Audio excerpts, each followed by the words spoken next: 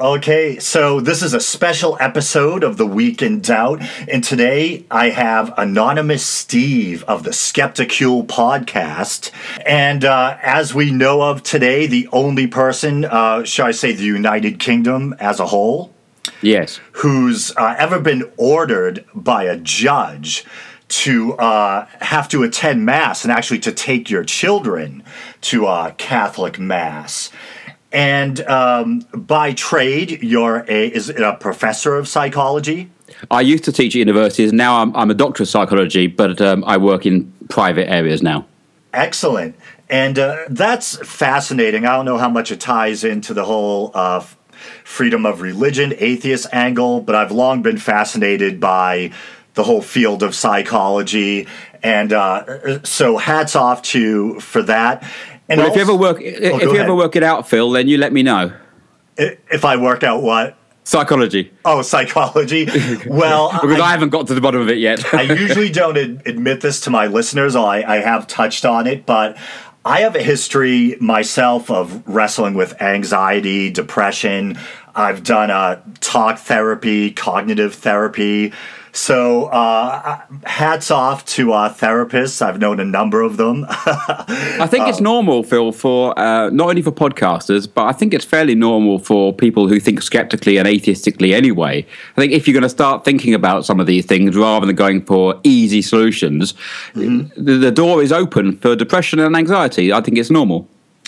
Yeah, I mean, I went through a number of, to borrow religious terminology, dark nights of the soul, yes, existential episodes. And that's why sometimes I get a little offended when sometimes you'll hear Christian, it's kind of an old Christian apologist chestnut that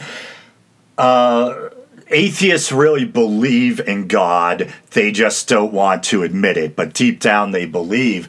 And it's the most insulting. It's the most insulting thing that they can say to us, isn't it? It is, because my unbelief was very hard won.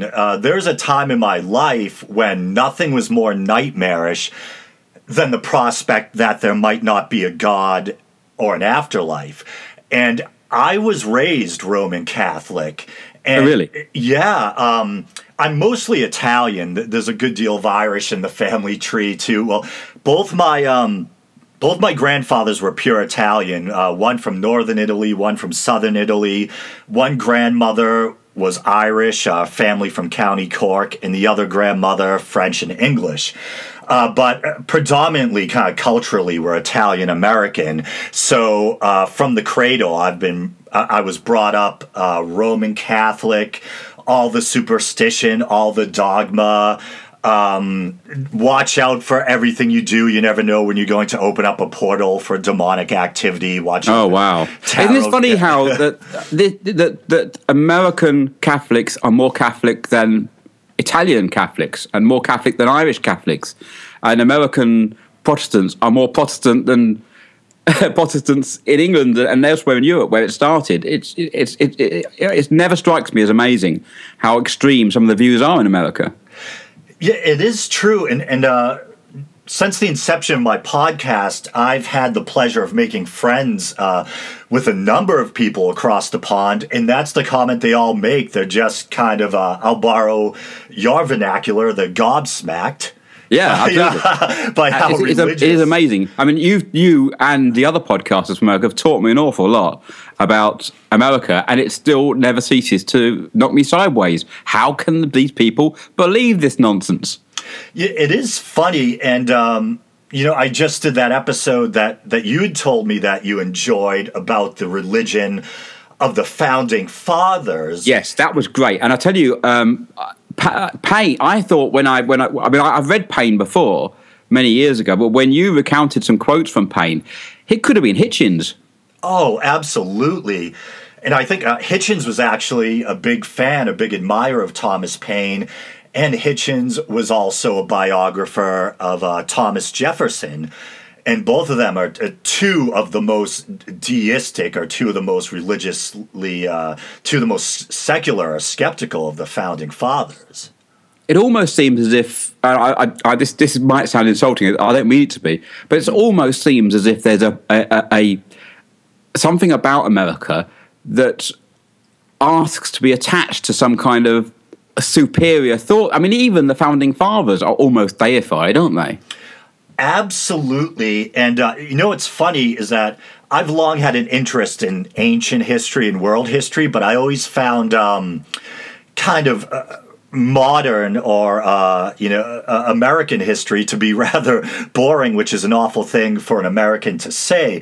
But I have to tell you, now as an adult and now as someone who's really come to embrace their unbelief, I don't think I've ever been more proud to be an American or more proud to inherit the legacy of the founding fathers than after I actually read up on their actual beliefs. Sure.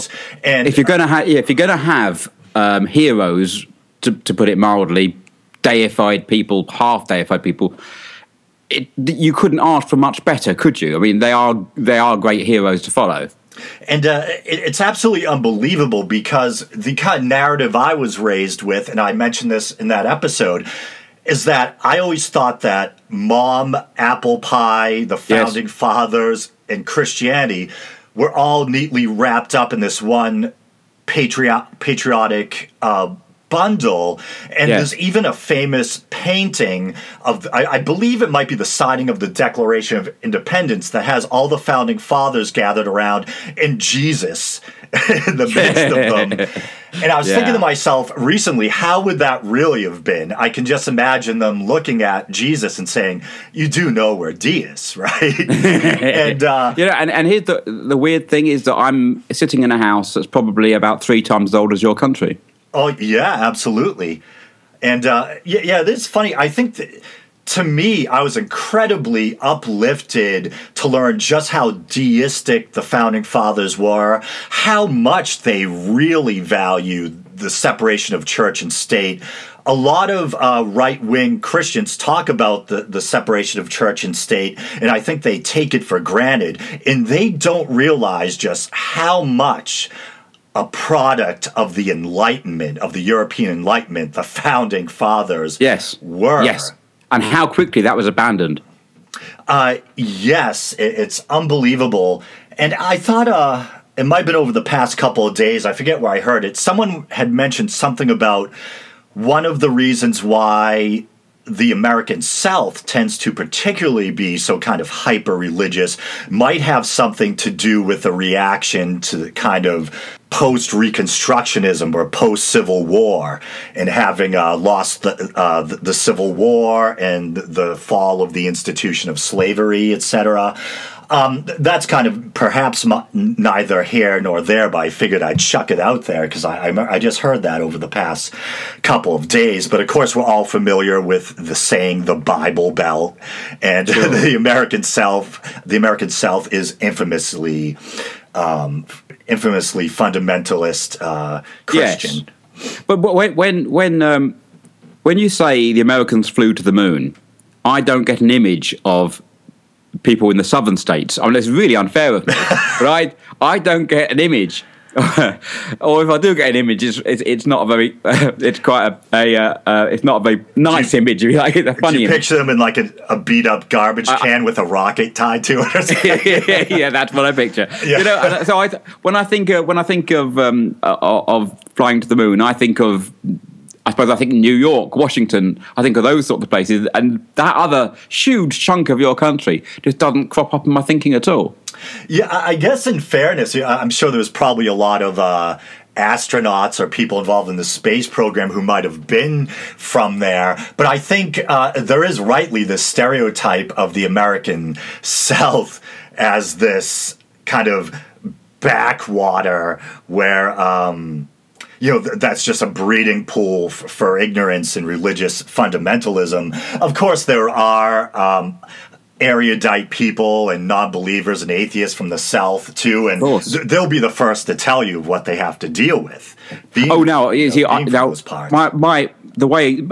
my my access to the South is even more limited than my access to the North. But in the past, of course, my access to America was what I got in the media over here. And it didn't, well, I suppose a lot of people in Europe, you must cringe at this, but the European view of America is seen through the lens of what we see through the media, obviously. Jerry Springer. But now that the main American voice I hear is a podcaster's voice, a skeptical or an atheist podcaster, my whole view of America's changed. And now I listen to Atheists on Air and things like that from the South, and Wild Bill Clare on YouTube. And obviously it's giving me it's giving me a whole new idea of the fact that you can't generalize about these places like it's so easy to. And it is funny because I often talk about on this show how I think, it's funny because atheism really isn't a creed. Another famous Christian apologist chestnut is that atheism is a religion like any other religion, when in fact it's the absence of belief. And I was recently thinking to myself, kind of comically resorting to humor instead of pulling my hair out when dealing with these kind of desperation, comments, is that it's not like atheists ever came to my door like Jehovah's Witnesses and say, no. Can we tell you about the bad news? Or that, I felt that I needed a lack of meaning in my life, so I went down to the local atheist hall of worship or non-worship or something. That's right. And you get two non-things are not the same. A non-stamp collector could be a psychopathic killer, and a different non-stamp collector could be a nurse. The absence of something it has absolutely nothing to say about anything other than that one thing that they share, an absence. That's true. And I think another thing I think about is that to believe in a religion, you really, with maybe some exceptions like, say, an adult convert or something like that, you really need indoctrination. Where with me, and I find this is the same with other non-believers, is that I tried to believe, I was taught to believe. Like I said, the idea of there not being a God or an afterlife was absolutely truly nightmarish when I was young. But my reason worked like acid on my faith. Yeah. Well, that's the weird thing. See, over here, we don't necessarily we don't have to go through that process. Mm-hmm. If I think about the really religious people in my life, at all in my life, I can think of one person that's cropped up, and it just happened to be someone who lived about 6 doors away from my house when I grew up. That's how I can't even remember his name. That's how few people who are very, very religious have occurred into in my life. I just can't think of anyone else. There was a teacher at school. There was one teacher, and of course everyone knew that he was religious because he was the odd one out being religious. And I can't remember his name either. I mean that's how unusual it is here to have to, or in my experience, to come across people with, a deep faith.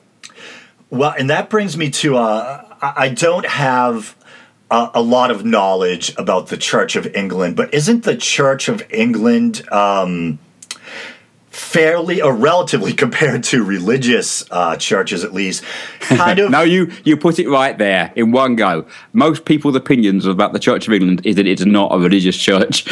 Right, it's fairly kind of progressive or secular, or maybe there's like a figurative interpretation perhaps. Well, obviously there are people in the Church of England who truly deeply believe, but generally speaking it's the default. Most people in this country are probably Church of England because that's what it says on the bit of paper. Because if you can't think of anything else to write on a bit of paper when someone's born, you just tick that box. It's just the bog standard, nothing to declare box. And that can mean, presumably, someone with real deep faith. But I think in the vast majority of cases, for example, there's a TV program here called Songs of Praise. It's on once a week, and it's... in a church with a sermon and singing and stuff, and I don't watch it, obviously, but I understand from people who have been to the services that they're packed solid when the TV cameras are there, and the next week it's back to 2 men and a dog, Oh, wow.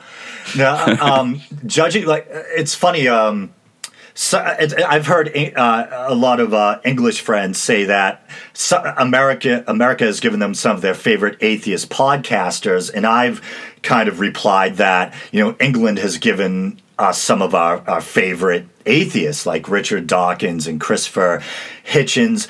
And I've seen Dawkins interview some clergymen from the Church of England, and at least the ones I've seen Dawkins interview, they do seem to have this kind of thin, malleable, figurative approach. Wishy-washy. Yeah, that's right. Yeah, exactly. Like I say, there are some people who are truly devout, I'm sure, but the vast majority of people in the Church of England, it is pretty much a kind of churchy club. It's kind of it's it's like well, I guess what you in America might call a I think of the phrase for it. I can't think what it is, but it's like a Christmas Christian kind of stuff. You know what I mean? Once a year, go along. Right. And they probably if asked, they probably say I go to church every week, but they don't actually.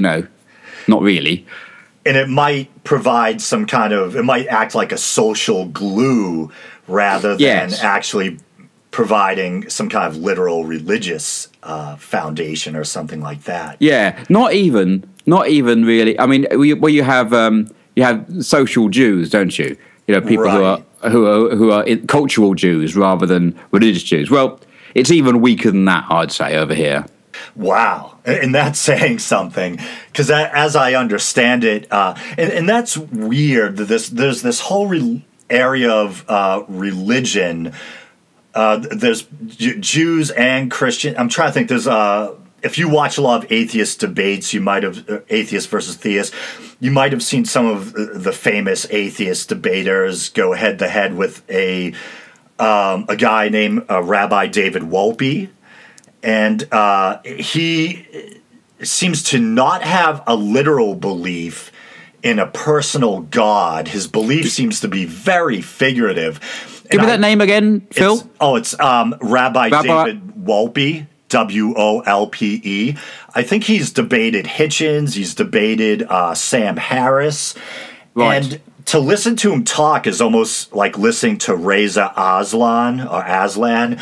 They have this very figurative type of approach to religion where everything is so symbolic that you wonder, what the hell are you left with to hang your hat on, really? Yeah, it seems to me that most people in the Church of England, C of E, as we call it, most people... my guess is that most people would not believe in a literal hell. Most people would not believe in a literal virgin birth. Those sort of concepts are really alien to our society, I think. They'll say there will be a few freaks that will come out of the woodwork, granted. But apart from them, most people don't believe in hell, don't believe in heaven, don't believe in virgin birth, don't really believe in walking on water. I've met very, very few people in my life who believe that stuff. And that's kind of in keeping, and maybe there is some connection there with the founding fathers, who were, of course, originally from England. And I think George Washington had an association with both the Unitarian and Episcopal churches, and I guess it was pretty common, and this would probably just make the religious right in America make their jaws hit the floor, that many of the founding fathers, whether they be deists or theistic rationalists, didn't believe in things like the triune nature of God, like the Trinity, the virgin birth, things like that. And of course, Jefferson had what's come to be known as the Jefferson Bible, where he literally took a razor to the Bible and hacked away most of the miraculous bits. Yes. So you were just left really with the wise sayings and moral teachings of Jesus of Nazareth. And what that isn't that the most sane thing you can do and still have that book? Because absolutely. It's bollocks, isn't it? I mean, not to put too fine a point on it, we can get into some quite airy-fairy debates about evidence and nature of evidence, nature of epistemology and that sort of stuff. We can talk about that quite a long time. But, most of it, you don't need to use that sort of language. It's just bollocks. Absolutely. And I think, like I mentioned, my love of kind of like ancient history and world history, things like that. And I noticed from a young age, one of the things that kind of, like I said, worked on my faith like acid was I was a child with a pretty active imagination. I used to like to draw dragons and mythological creatures and stuff. So from an early age, I studied mythology. Mythology led me into an interest in world religion. And I realized how much mythology has in common with the living religions of today, and how much the Abrahamic faiths borrowed from those dead religions we now call mythologies. You look at things like the Epic of Gilgamesh, how it's a precedent for the flood narrative and things like that. Things like how the 25th of December used to be a Mithraic feast day, and then it becomes supposedly the birthday of Jesus. You just notice all this stuff, and you start to really notice the man-made nature of religion.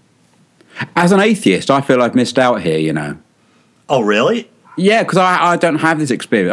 I almost feel like I don't belong in the atheist environment, because so many atheists, prominent atheists, well, the ones who have podcasts, so many of them have had this experience. And there's a philosopher called Nagel who says no perfect neuroscientists could ever know what it's like to be a bat. Right. Now, philosophically, I could have a long debate about that. I think it's crap, but I don't agree with him.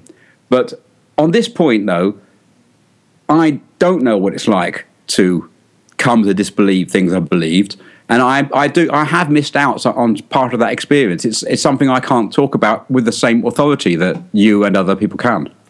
Well, no, it's funny. I think that, to put it simply, atheists kind of come in two flavors. There's the atheist who started out as a believer and had to wrestle with the loss of God. And then there's an atheist the type of atheist who has a secular upbringing. And it's not that they're rebelling against the religiosity of their youth. They just never had it. And I don't think that there's anything wrong with that. I think they're both two valid experiences or valid paths, Yes, I'm not suggesting that I have no legitimacy because of that position. I'm just saying I feel like I've missed out on an experience and can't speak to it. And when other people speak to their deconversion story, right, I just shut up because I've got nothing to add. Or maybe you feel like you're lacking some kind of insider knowledge, because when you're indoctrinated into a religion and then you slowly break away from it, you kind of firsthand, up and close, know all the little tricks, what it's like to hold that worldview. Yes, right. That's true. This is the epistemological problem, isn't it? I've never been you. I've never been anyone else apart from me. And the only world I've ever experienced is my own. I do not know what it's like to be a woman. I do not know what it's like to be black. As it happens, I'm not black, so I can say that. I don't know what it's like to really believe in a religion. And no one will know what it's like to be Steve. So, it's one of those things, I guess, we put up with in life, isn't it? That we speak to from our own authority and only that. Right, and I think both types of atheism or both type of atheist experiences have their advantages. Like I said, if you were indoctrinated as a child, I think, I could probably help inform someone of what a child goes through, what it's like to be indoctrinated, what it's like to have those beliefs and then reason your way out of them or lose them.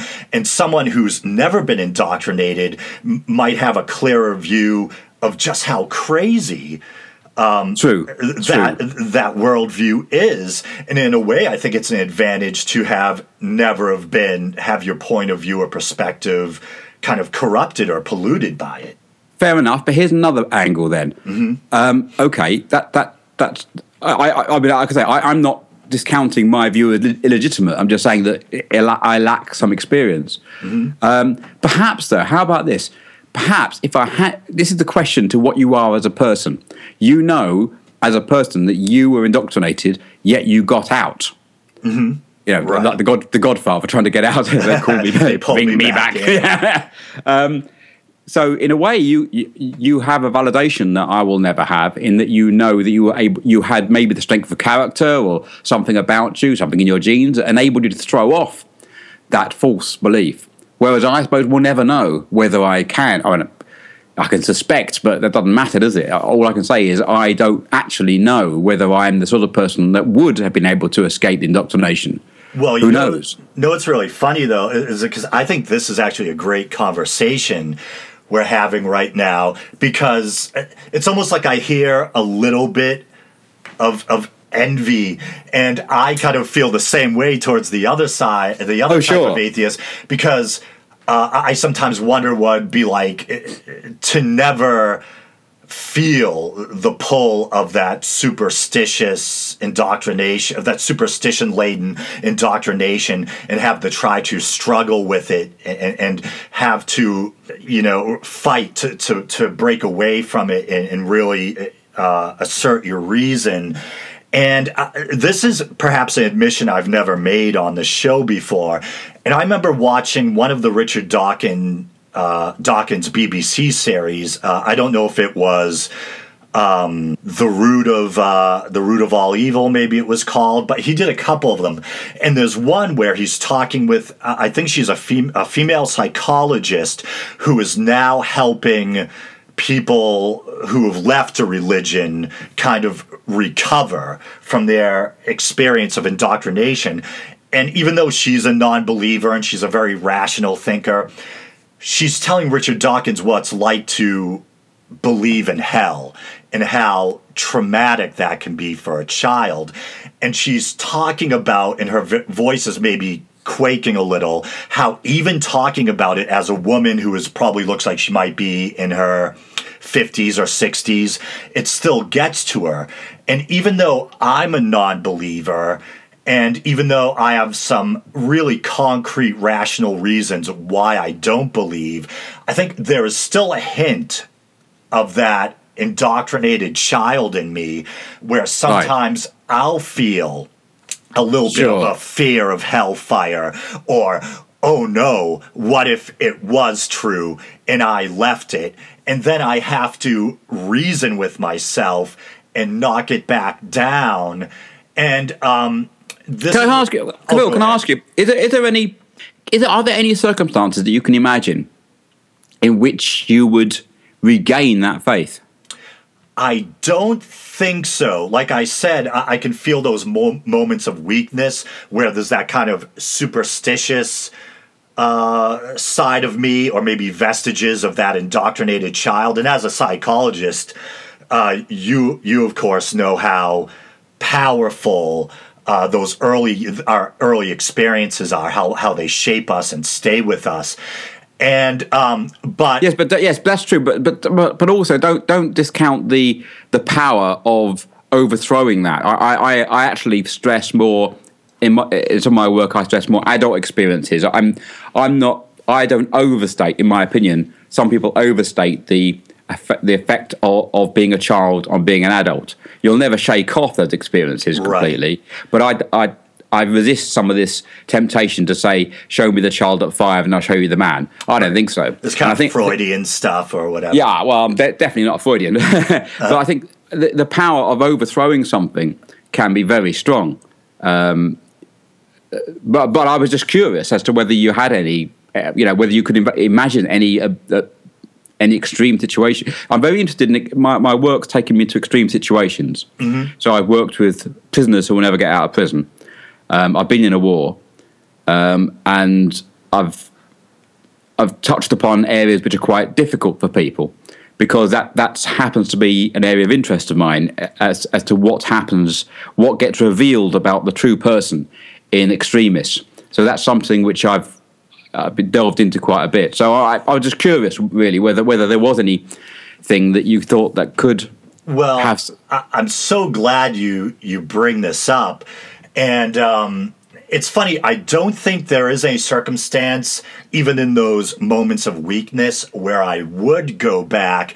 And of course, one reason is just the logical kind of empirical reasons why I don't think the supernatural claims of any religion, including the one I was brought up in, are true. But the biggest reason why, and it's a matter of principle, is that another thing that drives me nuts that you sometimes hear from Christians, and everyone thinks it's the big gotcha. And whenever you watch a debate between atheists and theists, and they allow questions from the audience, this inevitably comes up. Someone in the audience will smugly ask, "What if you're wrong?" Oh, God. And so, and this is why I absolutely detest, on moral grounds, Pascal's wager. Absolutely. Because Pascal's wager says, well, we don't know for sure, but just in case God is real and hell is real, we should all be Muslims. Yeah, we should all believe in whatever religion it is, just in case, kind of hedging our bets. And I think that is morally abhorrent. And God's going to be fooled by that as well. Yeah, well, that's one thing. That's a good point, too. It's insulting to God if he, she, or it actually existed.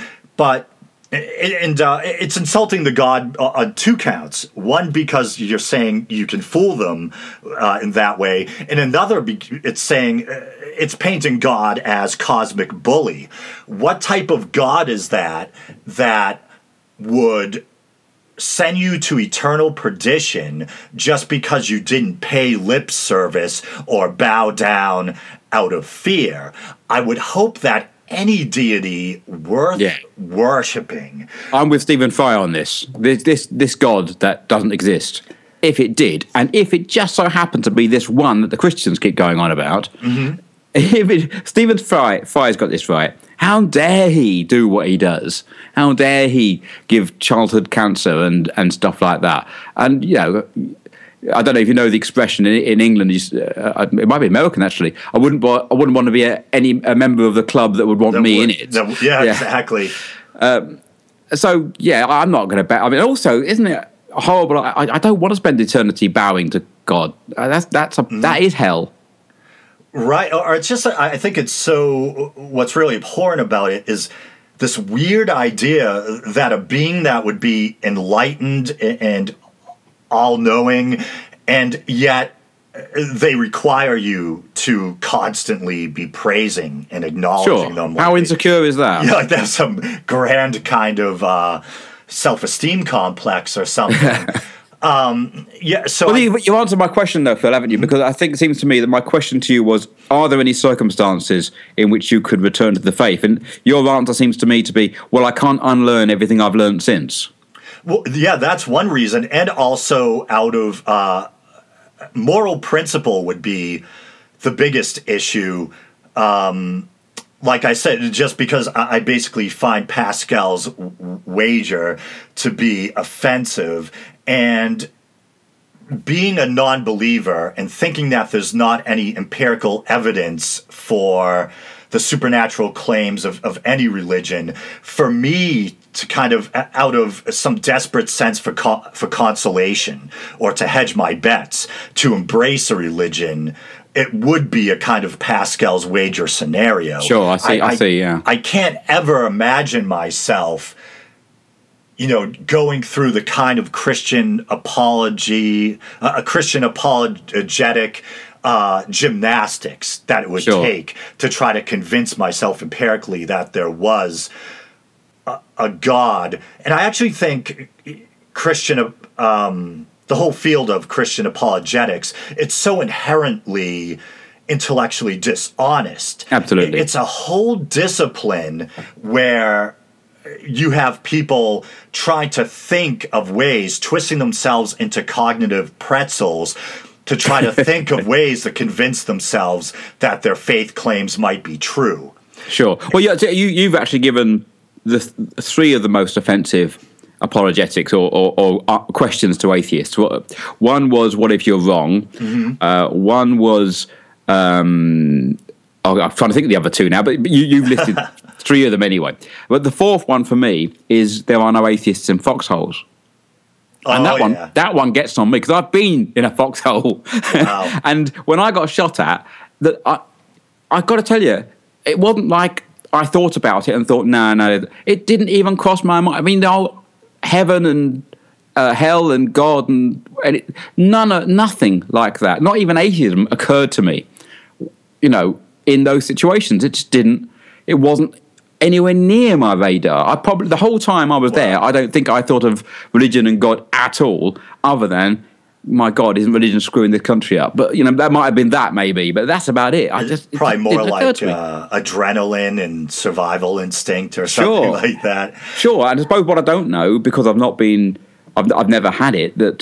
Not in my memory. I'm sure as a child, maybe I believed in Santa. I know that I believed in Loch Ness Monster for a little while because I just liked the idea. Just not a nice idea. But that's as bad as I could think. That's my most embarrassing possible, semi-religious experience, is believing in Loch Ness Monster for too long. and religious people get upset. They think it's kind of glib or disrespectful when atheists compare God to Santa or the Loch Ness Monster, but it really is, when you think of it, a valid comparison. Because it's not valid, Phil. It's far more likely to be a Loch Ness Monster than there is a God. I didn't see you going that way, but it is true. And also, a man could fit down maybe one of my chimneys. It's a very old house. Maybe one a fat man could squeeze down. All the chimneys is pushing it a bit. Night. Granted, yeah, all right. Granted, that's pushing it a bit. But there was probably a real person who the story was named after. There are records that suggest there was such a person. Yeah, Santa's a weird amalgam character. He's partly based on Saint Nicholas, I believe, a Turkish bishop.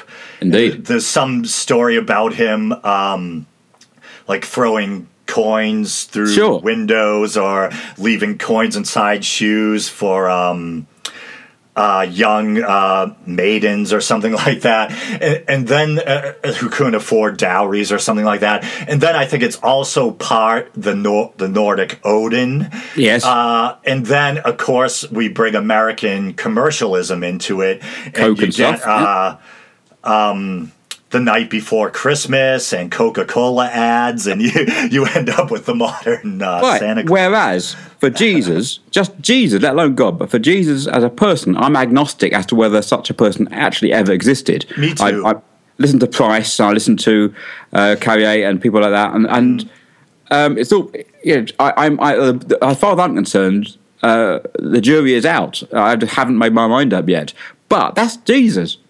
I mean, to talk about God, there certainly wasn't any person that is at all recognisable as any personality, I should say, that can be reflected onto this God chap or chapess, as opposed to Santa, which itself is absurd. And Loch Ness Monster, well, like I say, I don't believe in it, and there's loads of evidence why it can't possibly exist. But more likely there might be a plesiosaur that swam into the wrong really unlikely. Really unlikely. But if there was, it wouldn't throw all my knowledge of the world out the window. It'd be like finding the coelacanth or something. It'd be even more. It would be more extreme than that. But even so, it would not change my life.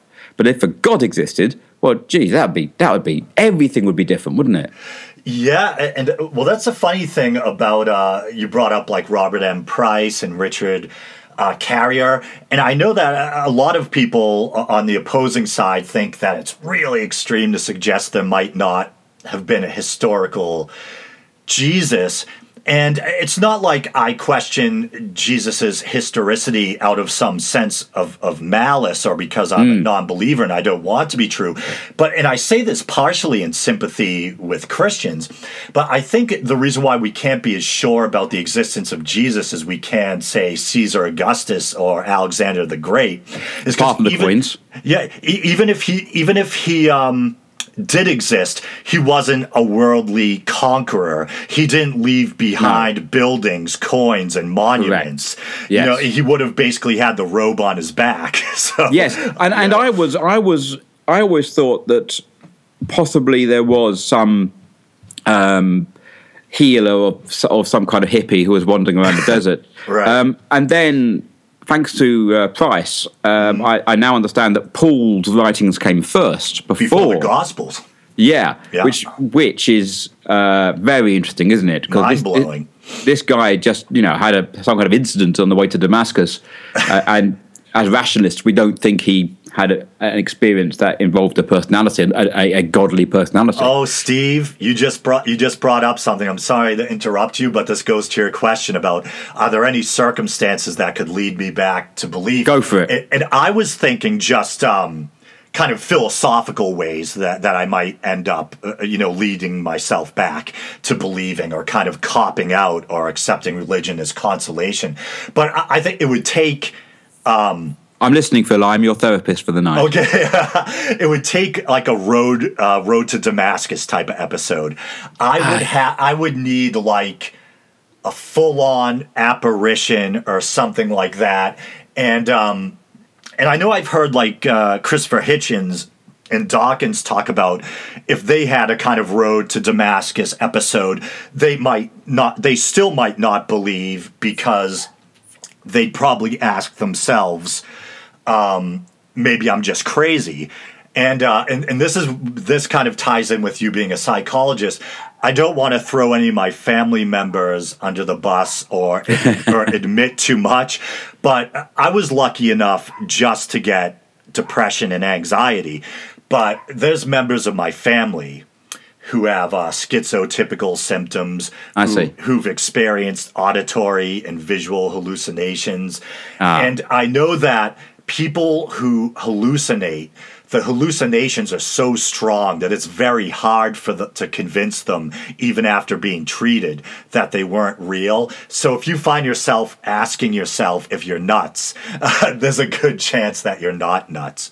Well, Matt Dillahunty has quite a nice line on this, doesn't he? He said, the question is, what would convince you? And his line is, look, I don't know, but if there was a God, he would know what would convince me. Or I just discovered recently Eddie Tabash, and I think I posted a couple of links on the Weekend Out Facebook page, and I almost posted one directly to you, but I was hoping maybe you'd see it posted. He is a constitutional lawyer and a staunch atheist. I think he's either the head or one of the heads of the Center for Inquiry. And he did a whole lecture, which I posted to the Facebook page, on the separation of church and state. And he talks about the founding fathers and their very strong beliefs about the separation of church and state and about their deistic views. And in debates, when he talks about what would convince him, he has this whole funny kind of skit where he says, if this podium turned to green mist, if my dead father walked in the room and said, why are you debating this Christian? If we suddenly levitated up to the ceiling, then I might believe. And that's probably the same with me. It would take something like that. You know what I mean? I would have to ask what was going on, I think. Okay. So, Steve, you were talking about your war experience, your kind of literal experience in a literal foxhole. What war specifically did you have experience in? Well, I was a lecturer at several universities, lecturer in psychology, and an opportunity came up to go to Yugoslavia during the war, and I joined into the humanitarian aid convoys, which actually did go right to the front lines. So I did experience being under fire and stuff like that. And for me, there was two sides to it. One, I used to be a truck driver before I became an academic, so I could actually put some experience to good use. And at the same time, I thought, well, this is the perfect time for sabbatical to experience something extreme myself, to find out how I react to it, and to find out how other people react to it. And so it was really just a bit of a, as well as say, it was a good purpose. I wasn't there just for fun. Right. But it also meant I could experience something which would help me in my work. Really, that's it. I mean, the only real relevance to atheism is that God didn't crop up. Wow. And that reminds me of something... it might sound weird for an atheist or a non-believer, and maybe I should clarify. I think for like 75% maybe of the podcast, I'm up to like 130 something episodes. I used to talk about how I really eschewed labels. I finally kind of settled on the label agnostic atheist, Okay. which sounds somewhat contradictory. No, not at all. One's knowledge claim and one's a belief claim. Right, which I mean, I think that at least, who knows, maybe science might progress to the point someday where we can definitively explain, like Lawrence Krauss and Stephen Hawking are touching on, how something can come from nothing, and we really can once and for all get God out of the equation. You know what I mean? But for now, I'm fairly antagonistic to religion. I see it as a very negative force in our society. That being said, I think some of our best universities wouldn't be there and ever got there without the backing of the of the churches. I think the churches have given us a lot of fantastic art, literature, music, not the Bible, other literature, music, not Christian rock, but like the music, Middle Ages and the Baroque period, and philosophy. A lot of philosophy comes from religion, absolutely. But now left. I kind of feel that we thanks very much, religion. I appreciate all the backing you gave us back there, but it's over now and we don't need you anymore. And I'm quite antagonistic. I mean, obviously my own experience, being required to go to Catholic Mass hasn't helped with with that attitude. I used to think that hard atheism was almost as bigoted as hard belief. Right. I'm much more inclined now to be quite antagonistic, but you have to accept. I reluctantly have to accept that there's a real tiny chance. I mean, I'm talking deism here, not theism. Right. Really, as you say, who started the ball rolling, or was there a great programmer who wrote the program that we're sitting in now? You know, there could be some kind of some personality behind it all, but I tell you what, it isn't. It isn't Allah, and it isn't Yahweh, and it isn't any of these people, because those are so obviously human creations. They're so human that it's bizarre to think a God could be that human. Yeah, and we can see the concepts evolve in religions growing out of other religions, monotheism growing out of polytheism. Yes, and that's coming out of spirits. Yes, that's right. I mean, you could, and also, obviously, if you were just knocking around 10,000 years ago, knocking around the woods trying to explain your world so that you could understand it, so that you could help yourself live in it, because that's the reason for it. The reason why you want to understand is to maximize the potential of your genes flowing through the next generation. Mm-hmm. What are you going to do when thunder happens and lightning happens? Obviously, you're going to try and explain it, and obviously you're going to find some kind of personality behind something which is otherwise inexplicable. That's right, and that's, I mean, like, animism makes a kind of weird sense, and polytheism makes a kind of weird sense from a primitive point of view, when people didn't have this accumulated knowledge base about the natural world. Sure, and wherever you start seeing some kind of structure, some kind of breakdown in what I might call a communist lifestyle, when you start seeing a primitive communist lifestyle, right. Whenever there's an opportunity, it seems, well, I've used this example before. When some terrible thing happens in the world, like a tsunami or an earthquake, right, how long does it take for someone to send you an email for a fake donation to try and scam right. some money, right? Mm-hmm. It seems that we are uniquely talented to find any opening or some of us are uniquely talented to find an opening to make a quick quid. And it seems to me that once you start having animism and spirits, then if you were the person who could speak to those spirits, you get it cozy, don't you? Mm-hmm.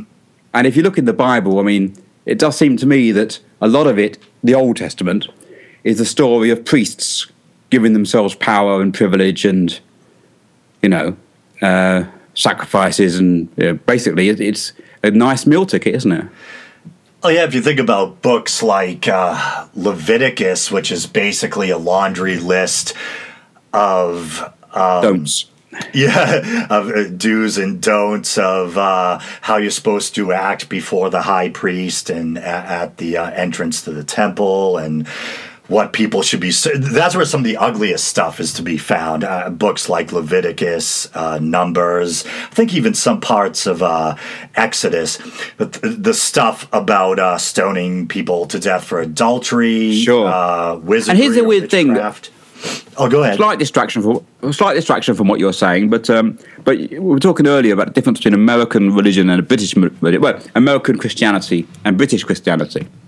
And this is very sweeping, of course, but it seems to me that I don't ever remember meeting any Christians who referred to the Old Testament at all.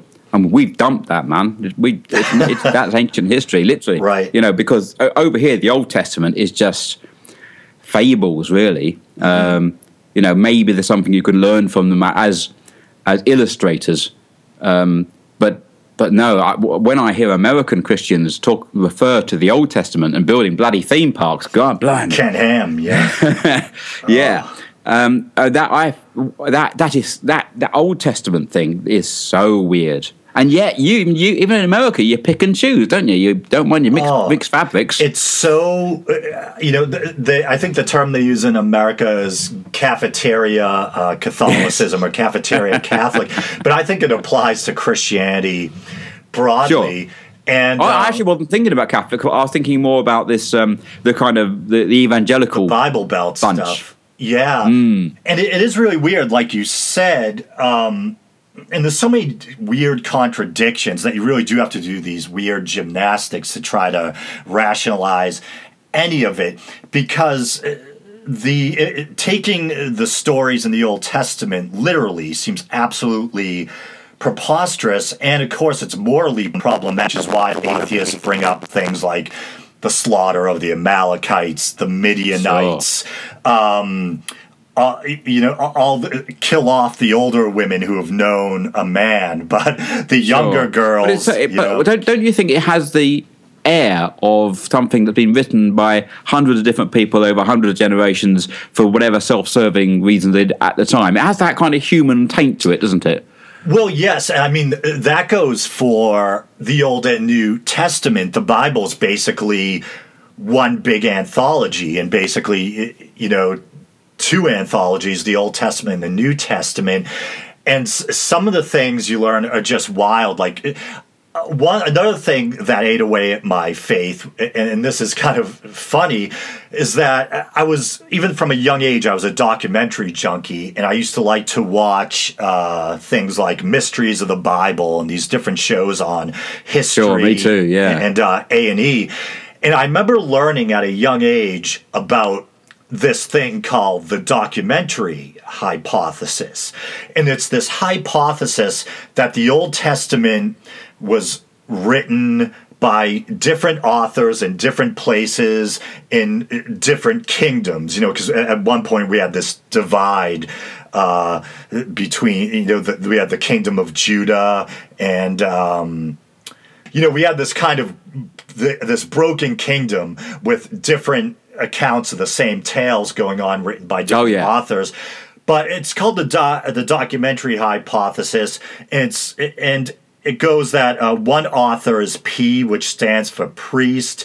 One is J or Y for Yahweh or Jehovah. One is E for Elohim, and one is D for Deuteronomist. And Elohim was a name for God used by one group of ancient Jews, and Yahweh or Jehovah was a name written by a different group of authors. And it's funny because Elohim is kind of plural for El. El was patriarchal Canaanite god, kind of a supreme deity in the pantheon. Sure. And Elohim is plural, kind of like the way seraphim is plural of seraph, or cherubim is plural of cherub. And Christian apologists will say, well, this is probably the royal we. But other people say this is kind of pointing to there might be some kind of weird polytheistic undercurrent. I don't think there's any doubt. I think there's no doubt, is there? That I mean, you got to think about that. Even the fact that we've got two Eves for starters. The first Eve was the same name as Fraser's brother's wife, and I can't think what it was in Frasier. Lilith. Yeah. That's from the apocryphal text of the Hebrews. Yeah, Lilith. She was Adam's first wife, and she was kind of like an extreme feminist, where she didn't want to always be on the bottom during intercourse, and she got mad and flew off, and God changed her into a kind of infant blood-sucking demoness thing that attacked children and men in the night, kind of like an ancient succubus, kind of. Yeah. And as I said to you earlier, we really must keep my ex-wife out of this. Yeah. Oh man! No, it's funny though. I did as a kid. I had a crush on Lilith from Frasier. No, I forget her real name. I forget. I am your therapist, Phil. Anything you say to me between you and confidential. Yeah, well, obviously you have got real problems there, man. Yeah, BB Newworth. Yeah, she kind of looked like Lily Munster, kind of with a bun. But what was I going to say? Yeah, but there's another thing I learned from watching old, religious documentaries, is that there's also something called doublets. And this is a phrase or a term used by real biblical scholars. And it's a term for when there's more than one account of the same occurrence in the Old Testament. There's two stories of creation back to back, sure, which get the order in which things were created wrong, or they contradict each other. There's two different versions of the Noah story with different numbers about how many animals went on sure, the ark. And I think there's even a weird story in a different part of the Bible that mirrors the story of Lot, with the male angels who are threatened with rape and all this weird stuff. And those are called doublets. And this, right, once again goes to your point that these are man-made books written by different authors. And of course, with the New Testament, you have... the quadlets. Yeah, the New Testament, you have the four Gospels. Three of them are called synoptic, meaning to see alike. And then there's the Gospel of John, which has Jesus dying on a different day. Doesn't John have the walking cross, the talking walking cross? Oh, I think that's... I don't know if that's a different apocryphal story or not. Is it? Okay. But William Lane Craig always talks about that in his debates, and he brings it up because he says this is what legend or myth looks like. You got the talking cross and all this crazy stuff, but of course the canonical Gospels are completely rational. You know. But William Lane Craig is kind of odd in that I think he's one of the few biblical scholars that considers the traditional or canonical Gospels to be journalistic, almost eyewitness accounts, where I think the mainstream view is that the Gospel authors weren't going for journalistic accuracy. They were using figurative language to try to speak to what they saw as a greater, a higher truth. And that's why you see a lot of weird stuff in the New Testament that parallels the Old Testament. The slaughter of the Exodus, the slaughter of the innocents parallels Moses in the Exodus story, where baby Moses escaping from Pharaoh and things like that. And Jesus, symbolism is used to compare Jesus to Moses and Elijah and things. Jesus is in the desert for 40 days, like the wandering Jews, etc. So it's weird, but who knows what the truth is? 'Cause you have some scholars like Reza Aslan who thinks that things are so figurative, you're left with nothing to hang your hat on. Yeah, so what? Yeah, and it's like, when that's the weird thing, there's a lot of otherwise rational Christians that will say, oh, of course, the story in the garden is a parable or an allegory, and the Noah's Ark story probably wasn't real either. But of course, the resurrection is true.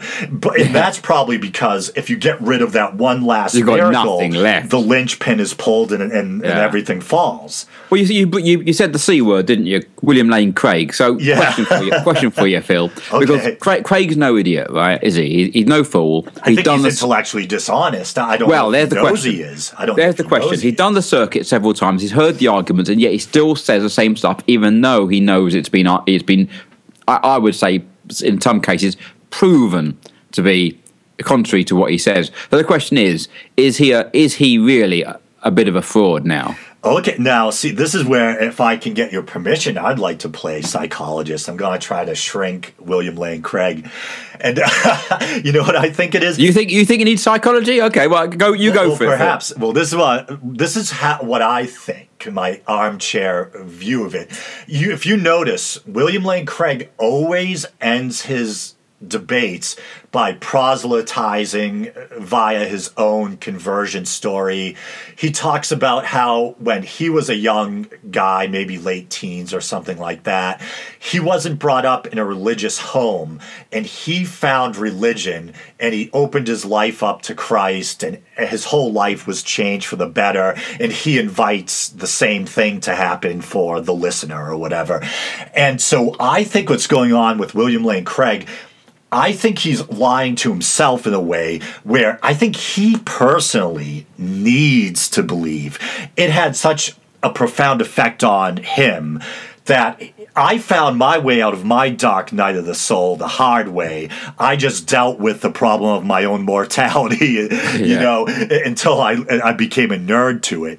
But he embraced religion. He got religion. That's how he got through his dark night of the soul. So I think he needs to believe, but he wants to convince others, and he wants to defend his adopted religion tooth and nail to the end.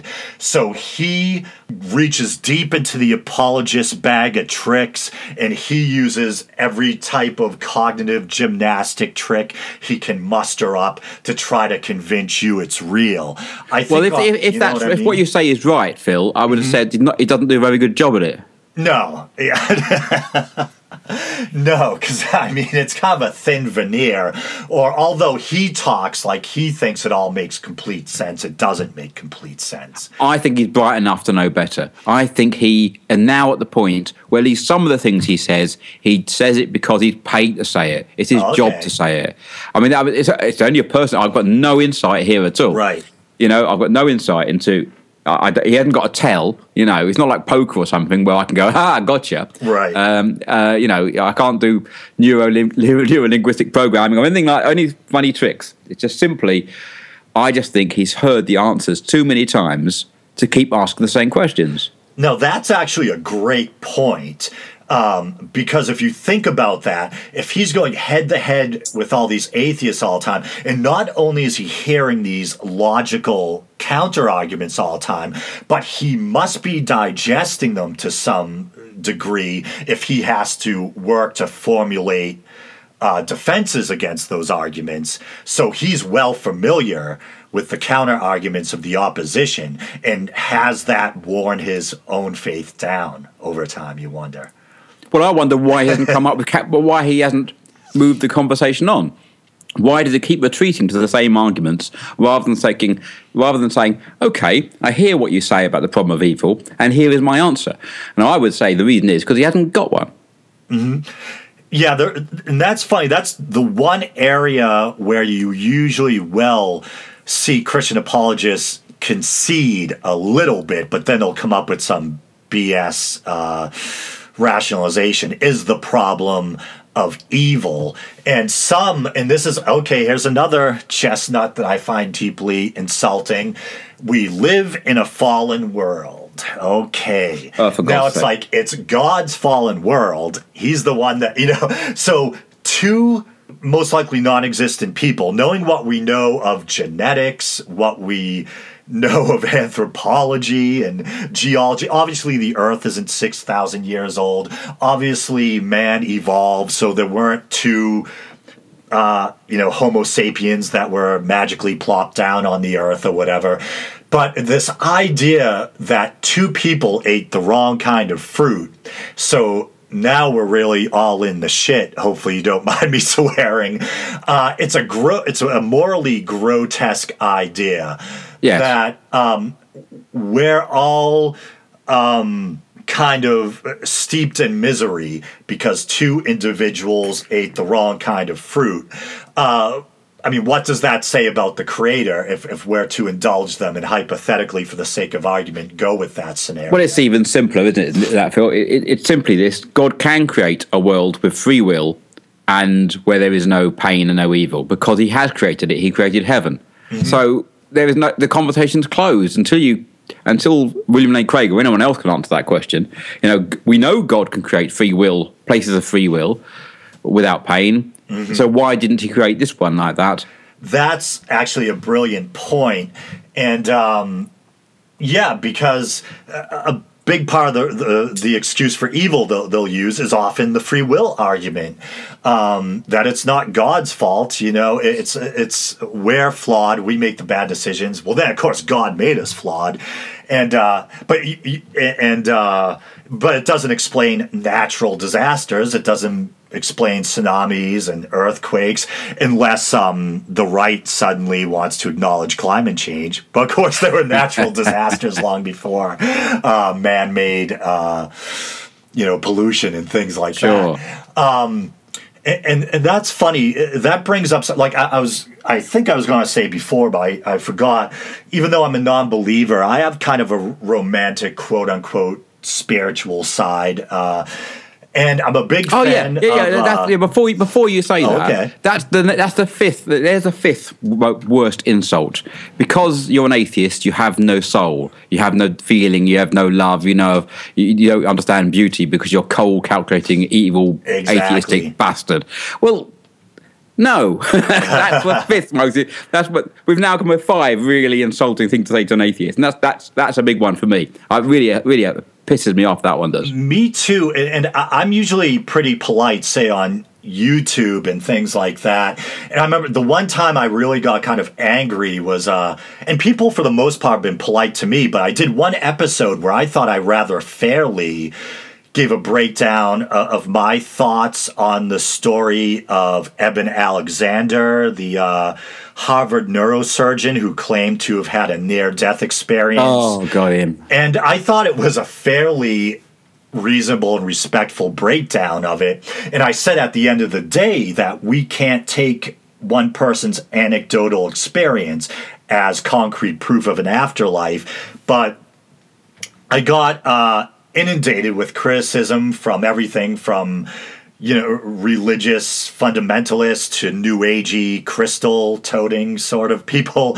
And some of the accusations were that I don't get spirituality or this and that.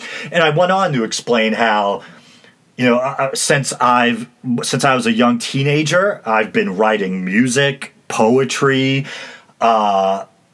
song lyrics, that I'm someone who every day is moved by nature, someone who's easily moved by art, as Hitchens used to say, art and landscape. I think unless there's something really off about your wiring, all of us have access to this range of experience that people call transcendent or spiritual. The only difference is, I would say that those experiences, as rich and valid as they are products of the brain. And I'm a person who leans towards that consciousness is an emergent property of the brain. There was no other explanation. I mean, I'm quite happy to hear an alternative explanation. I listen to it, but just give me one that isn't just fluffiness. And I think the whole idea of evolution and how the brain works or whatever, I think it's beautiful in itself. I don't need to have fluffiness added to it to make it any more pretty. I think of evolution, it's more fantastic and more amazing than God did it. It is really, and I think if you look at it like an epic saga, if you think about rudimentary life struggling and slowly evolving and becoming more and more complex, all these myriad creatures falling and rising, it really is this kind of beautiful, epic journey. And in comparison, a kind of Sky Daddy going poof and bringing everything into existence, it's almost vulgar or childish in comparison. Sure. It's mundane, it's inane, it's depthless, especially if you make it 6,000 years. It's a very short, stupid story, And that's, speaking of intellectual dishonesty, I get actually a worst feeling of outrage when I listen to Ken Ham speak than William Lane Craig. Because here's this guy, I think Ken Ham at one point actually taught science, which just boggles my mind and makes me wonder what he was saying. Oh, they've all done kids. that. Okay. Yeah. Was it the guy who got banged up and his son's carrying on his mission? Kent Hovind and Eric Hovind. Oh, is that the dude who went to prison, I think? Yeah. Beware of slick talkers. Yeah. And his son is nowhere near as good. At least his father was quite amusing in a funny sort of way. Right. His son's bloody awful. But again, a man who claims to have been a science teacher. Unbelievable. And, I'm trying to think how Ken Ham gets away with it. I think his excuse is he breaks science into two categories that mainstream science doesn't acknowledge. It's historical science and observational science. Observational science gives you X-ray machines and iPhones. Everything else that came before that is open to debate, and it's the war, the Second World War. I don't know anything. Did it happen? I don't know. How would I know when the Second World War happened? Because, I wasn't there. Right, did Napoleon really exist and all this stupid stuff? If you start taking that argument, honestly, it's an insult to intelligence. If I wasn't there is no evidence. It's just stupid, But it's desperation, Phil. This is where you go to when you've got nowhere else to turn. Exactly. And again, here's a man whose meal ticket is tied to his belief. Oh, and what a meal ticket it is. You think about that creation museum he has. And then I recently covered a story on the show about that ARC project he's doing. And he was slated to gain millions. 18 million, wasn't it? 18 million? Yeah, and tax rebates or incentives or something from the government. And even then, he couldn't help himself and he blew it. Oh, what did he do? Yeah, it fell through somehow, didn't it? Oh, it was because he wanted to have employment practices which are illegal for a profit-making organisation. The right to not hire non-Christians or something like that. Well, you had to go to a church that not even just Christian, it had to be a church that he recognised as one that was good enough for his employees. Wow. Which, funny enough, takes you to my situation, doesn't it? When that someone could dictate what religion, if any, I follow or his workers follow is an insult. It's not about how often you have to go. It's just the whole idea that someone else can say, you can have a job if you go to a church. I approve. Honestly, it makes me sick. Yeah, and that's what. It's funny because I wrote down all these questions concerning your case that I want to ask you, and I was imagining in my head, I always try to be intellectually honest about things and test my own ideas by thinking about what would the opposition say. And I was thinking, I'm like, this is such an atrocious and offensive case on face value. The idea of a judge not only ordering someone to take their children to church, but telling them what kind of church. And his church. And his church. Yeah, because I think I was reading that, this judge is Catholic, and he happens to have two sons himself, and he was comparing himself with his sons to you and his sons or something, wasn't he, that? No, I don't recollect anything like that. That bit, I think, might be an add-on. That's not the I know of. Yeah, I think that was from the Telegraph. Well, you've got to bear in mind, well, obviously they might have delved into facts that I'm not aware of. Mm-hmm. I think you've got to bear in mind that my ex-wife didn't ask for this. She's at no blame whatsoever in this. This judge came out of it himself in line with his belief, and actually was a change to the circumstances. My kids never went to church at Christmas, but it's not even like it's a big ordeal. It's not even like, I mean, if my boys wanted to go to synagogue or mosque or whatever, mm-hmm.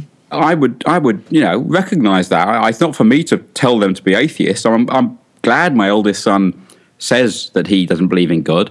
It's great. But I'm not going to love him any less if he becomes a Catholic or a Muslim or any kind of belief. It's not going to make any difference. And I'll back him because he has, in my view, freedom of thought. And if I'm not interested in what the law says. Morally, what kind of person would I be if I claim that I should have the freedom to believe what I believe and go to what religious ceremonies I want to go to if I didn't recognise that for my son as well? So, and if I was to go to Catholic Church, if my sons wanted to go, let's just say they did, they don't, let's just say they did, and I was to go along with them and play on my phone for an hour or something. Right. So what? But that's not the point, is it? It's not the amount, it's not the degree of imposition it is or how inconvenient it is. It's the whole principle. And this is why the church-state episodes was fresh in my mind when we started talking about doing an episode together.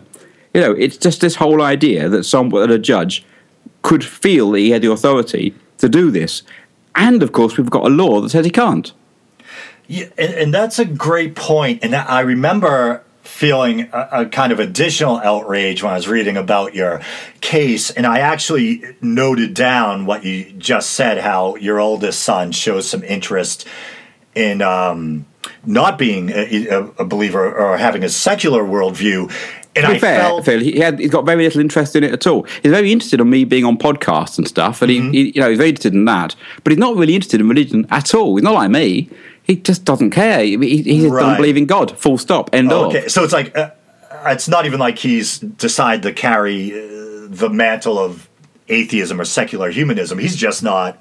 No, there's time. There's time for that, Phil. I'll knock on that door when he's a bit older. But at the moment, no, he's just not. He doesn't believe, and he doesn't care about it. He doesn't want to go. And as far as I'm concerned, well, actually, to be honest, that's how I felt at his age. Yeah, but I remember feeling, because I went from feeling offended or outraged for you that there was this judge telling you not only how to raise your kids religiously and what church what kind of church you had to take them to, but now it's moving into him infringing on the rights of your son. Because what if your son doesn't want to be Catholic? Which he doesn't. And he's saying your son has to go to Catholic Mass. Yes, there's various levels here. For me, I'm annoyed by it, but it's only me. For my son, it's effectively apostasy law because he's not allowed to. He can't become a Muslim. Right. He's got to go to Catholic Mass. So it's effectively a weird kind of apostasy law, only till he's 18, I suppose, but it's not the point, is it? That's actually a great point. It is like some kind of fundamentalist Muslim apostasy thing.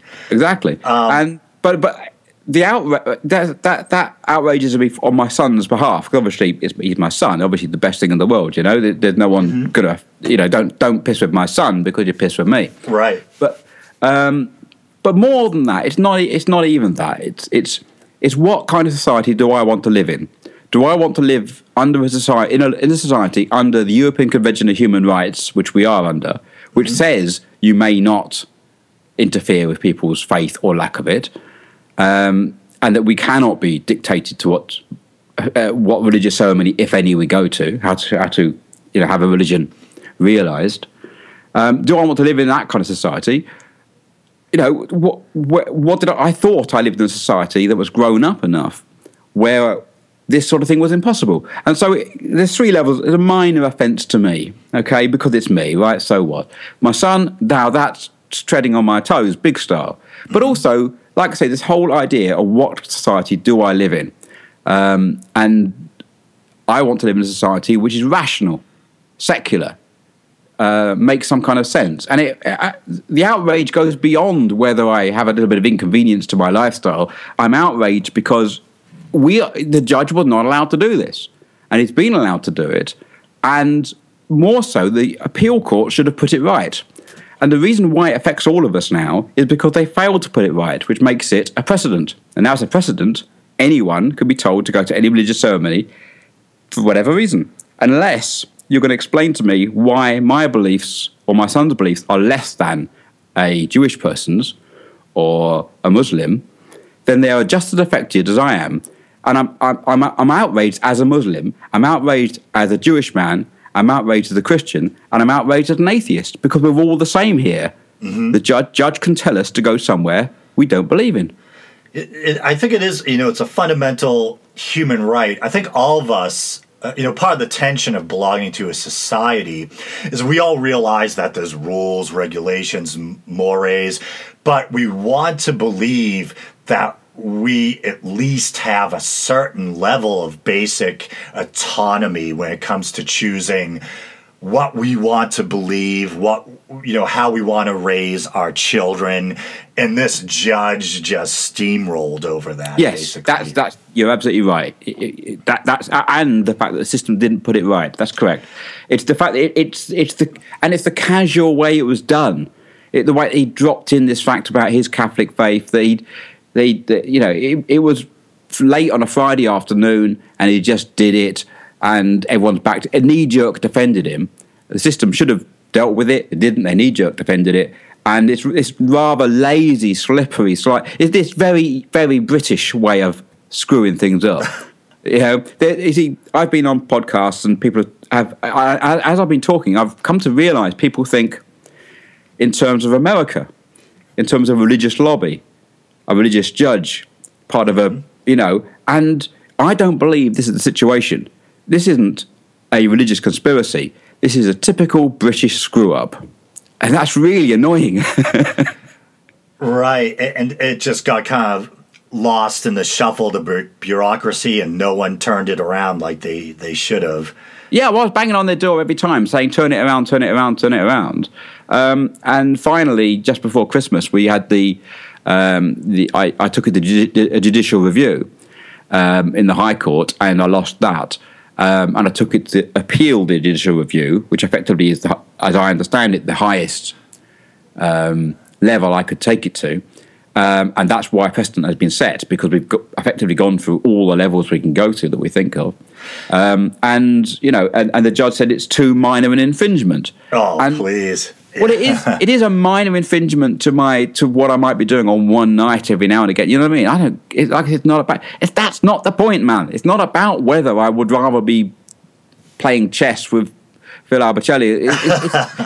That's not what it's about. It's about whether you may interfere with belief and where your belief is realised in a ceremony.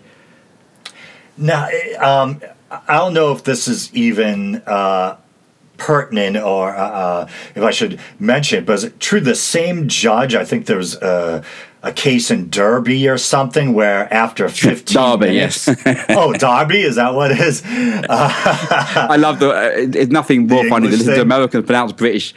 Yeah. So it's not like Demolition Derby, it's Derby. No, Derby, yeah. So, but after a 15-minute hearing, he took, what was it, 3 children away? Yeah. A far more serious case than mine, absolutely. I mean, mine pales into insignificance for the damage that did to that family.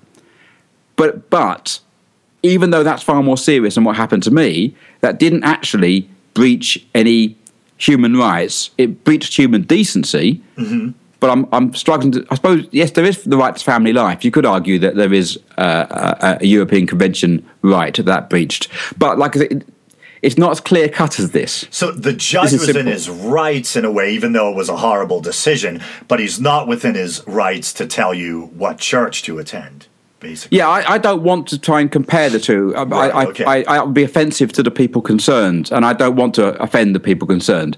If that had happened to me, that would be far more serious than what did happen to me. I don't want to play a game of one-upmanship with these other people. Right.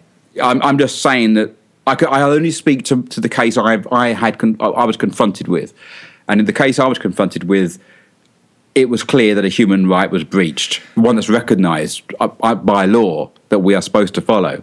Now, has this been going on since 2009? No, that's a slight error. 2011 was when the decision was made. Okay, separation began in 2009, but the British legal system is not exactly efficient. Okay. Now, I'm wondering, so you're talking about the European conventions convention that clearly states... It is quite simple. Would you like to hear it? Yes, absolutely. That seems like a good idea, in which case we have always got an easy solution for that, called Google, because it's only 2 sentences. It's very straightforward. Oh, okay. Okay. Right, okay. Only 2 points here. Point 1, everyone has the right to freedom of thought, conscience, and religion. This right includes freedom to change his religion or belief and freedom, either alone or in community with others, and in public or private, to manifest his religion or belief in worship, teaching, practice, and observance. Point 2, and this is the key one. Freedom to manifest one's religion or belief shall be subject only to such limitations as are prescribed by law and are necessary in a democratic society in the interest of public safety, for the protection of public order, health or morals, or the protection of the rights and freedoms of others. And I don't see a case. Wow. Yeah, and it even goes into observance and practice, which I Absolutely. think... Yeah. So... Now, I'm really illiterate when it comes to European law. Now, do these European conventions that, is it the whole UK falls under these conventions? Okay. While we've been members of the European community, we could have turned to the European court to decide matters that we felt weren't settled in British courts properly. As in there was a breach to the convention. Now, what happened about 15 years ago or so is that we absorbed ECHR, the European Convention, into our law. Okay. So effectively, we've imported a constitution, effectively. So this isn't some peripheral thing. This has been assimilated into the body of your law, basically, right? It's the bottom line. Right. So I don't get it. How has this not been... overturned? How is this still going on? Well, I've been in some communication with the Ministry of Justice about this, and I'm waiting for an answer to my last question. What I said to them is effectively that law has now been changed by precedent. As in America, I think, the law is defined by precedent, isn't it? Yes. So you have a law. Legal precedents, yeah. Yeah, it just sits there until something happens, and then the judges decide what it means by a precedent. And so, effectively, the judge in the court I went to, and the appeals process, has enshrined a kind of a bracket after point 2, which is except a judge may dictate which religious occasions you attend or do not attend. Oh, that's crazy. Because do not attend as well. Because don't forget, I can't go to the alternative. You couldn't bring your sons to a synagogue or something like that. Well, no, we're busy. We're busy then. We've got to go to Mass. Did you? So by definition, if you have to go to one, you can't go to an alternative at the same time. Oh, that's right. Okay. Now, did you mention in passing that you don't have to go to Christmas Mass or whatever any longer, or you still have to do that? Oh yes. Because I was going to say, even it still stands. I still, as we are at the moment, I have to go under threat of 2 years in prison, up to 2 years in prison. I have to go to Mass with my boys. Yes. That's so insane. Because I'm just thinking about there's even devout Catholics that don't go to Mass on Christmas. There are some who do. I know even when I was younger, my family did, but then it became more about the presents and hanging out with family than attending Mass. And I'm thinking, even if you were a devout, believing Catholic family, it would still be such an infringement to tell. Oh, don't get me wrong. If you were a Catholic, this would be wrong too. Yeah. If I happen, I've never been Catholic. Not even according to some scratch on a bit of paper when I was born. No one in my family has ever been Catholic. We've been officially C of E. But if I was Catholic, it would still be wrong.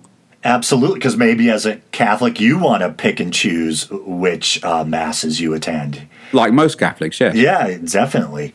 Wow, that is unbelievable. Now, is there any, is this judge trying to cling to maybe like pre-existing local law or something like that to justify what he's doing? Has he made any type of mention of how he interprets the European Convention on this matter? No. Now, it does become funny when it's kind of stressful when you're involved in it, but it's also funny in that of course at the end of a case you have a court order, and I had a court order which stated I had to go to mass, but he never at the hearing he didn't give any reasons for his decision at all, for any of the decisions in the case. Now, obviously, that's fine. You wait maybe a week or two for a judgment to arrive in the post. Well, nothing arrived. So I got in touch with the court, and they said, yes, it'll be so long. And then I wrote to the court, and this happened several times.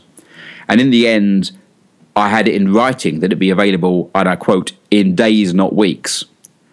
2 months later, at this point, I'm getting a bit pissed off, because obviously I couldn't start an appeal until I had a judgment. I can't argue against a vacuum. Exactly. And I had to sue him, the judge, in the High Court to force him to give his reasons, which, when they came, was so bizarre and absurd. I thought they might even be for a different case because they had very little to do with the case I was involved in. But he didn't actually give any reasoning for the churchy stuff at all. No, he didn't refer to it. And he did apologise for being late. He said he'd lost all the expert evidence, which I believe, because the system. Well, I believe it because his memory of what the expert said was so bizarre. But I can't go into all that. But it was strange. But he didn't actually give a reason, so I still haven't got a reason to argue with. I'm arguing against a court order, not a judgment. I don't have any reasoning. Wow. And the only judgment I've got is the one from the one before Christmas, which was too small an infringement. And that's the only explanation I have. So the most crucial aspect of the decision, and he doesn't even address it in the ruling. Well, of course, to me, that isn't the most crucial aspect of the decision. I mean, this was a case about how my family would be living their lives. So this wasn't, and still isn't, the most important thing. Mm-hmm. It's not the most important thing in my life. It's not the most important thing in my legal life. It's not the most important thing in my family life. But as far as my human rights and religious feelings are, this is obviously the point which we're talking about and has become general knowledge now. But you know, the case wasn't about church. My ex-wife never asked for it. She didn't bring up. No one in the case brought up the religion of the children or how they practice their belief, if any. It just didn't happen that way. So that really makes it bizarre, because you could see if like he had heard, it still wouldn't be an excuse, but if he had heard maybe the children were brought up Catholic, then he interviewed the children, Sure. I can imagine a case where she was saying he has to be brought up Muslim, and I'm saying he has to be brought up Jewish, and I could see the judge being forced to actually say something about how this child was going to spend some of their days. I could see how a judge could be cornered into having to do something like that. But this wasn't this case. This was a case where the mother never said anything about the future for religion, and the father never said anything about the future for religion. The judge did it completely off his own bat. That is so bizarre. So did he just go on the kind of the fact that, if I read the article correctly, that your ex used to be Catholic or was born Catholic or something like that, or? I don't think any of that even happened. I think it was simply he told a couple of anecdotes about his Catholic faith. Christmas came up, and he said, "Oh yes, Christmas. Okay, we'll sort out Christmas." And he said that I had to take. She doesn't have to take him to mass, by the way. She hasn't got to. It's so strange. Only I have to. I guess he just took it for granted she would. But as far as I know, she doesn't. We never did in the past. So, like I say, it is rather bizarre. So he may not even have known that she had a history. I think it came up.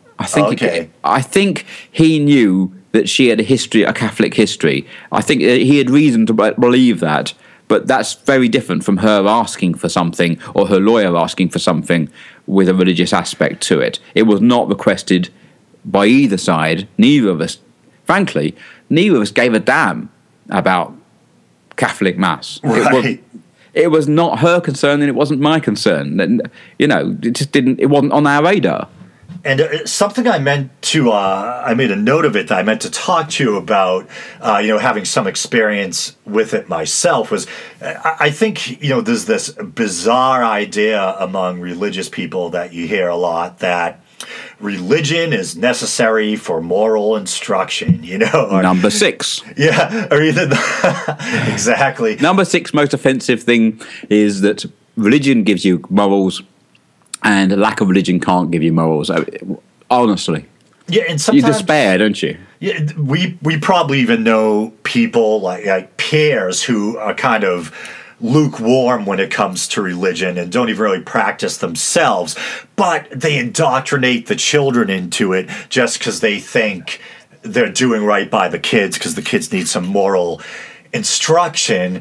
And I'm thinking, I have two arguments against this. One is, you can probably guess, as kind of a scientifically minded non-believer, I believe that morality is at least partly evolutionary. Well, I think we're a mixed bag. I think we're wired to be tribal and violent, and we're also wired for empathy and compassion. We're social animals.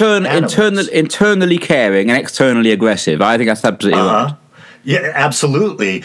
And then another problem I have with it is there might be some validity to the idea that you can learn some you can gain some moral reinforcement from religion. But ironically, for me, born and raised Catholic, forced to undergo Catholic education until probably my mid going into late teens, I really didn't get any of my morality from Catholicism.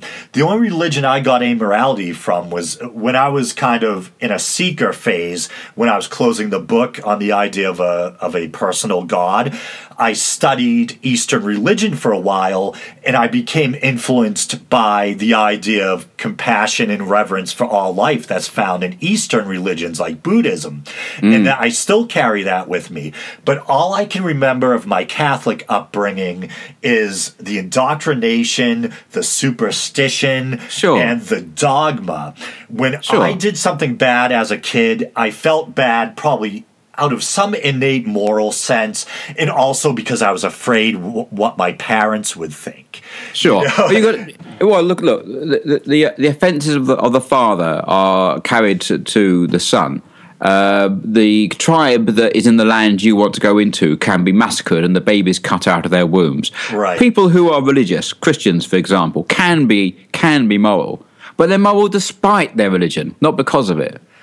I think it was Christopher Hitchens used to say, we don't get our morality from religion. Religion gets its morality from us, which I think is brilliant. Yeah, and I'll add the word sometimes. Sometimes, that's right. Well, it probably gets its bad bits from us, too, and anything good it's getting from us as well. But isn't that, I look at Christianity a lot because it's the religion that most affects me. It's mostly around me, and I guess that's why I turn to it. But the whole premise of Christianity, the one that people want to try and, it's the dirty little secret of Christianity, in this country anyway, is the crimes of the father visited upon the son. That's ultimately what Christianity relies upon. That's that whole thing about the broken society. The reason why children can die of cancer is that the argument you gave me earlier, because we're in a fallen society, right, rests upon the principle that the innocent child suffers because of the crimes of the father.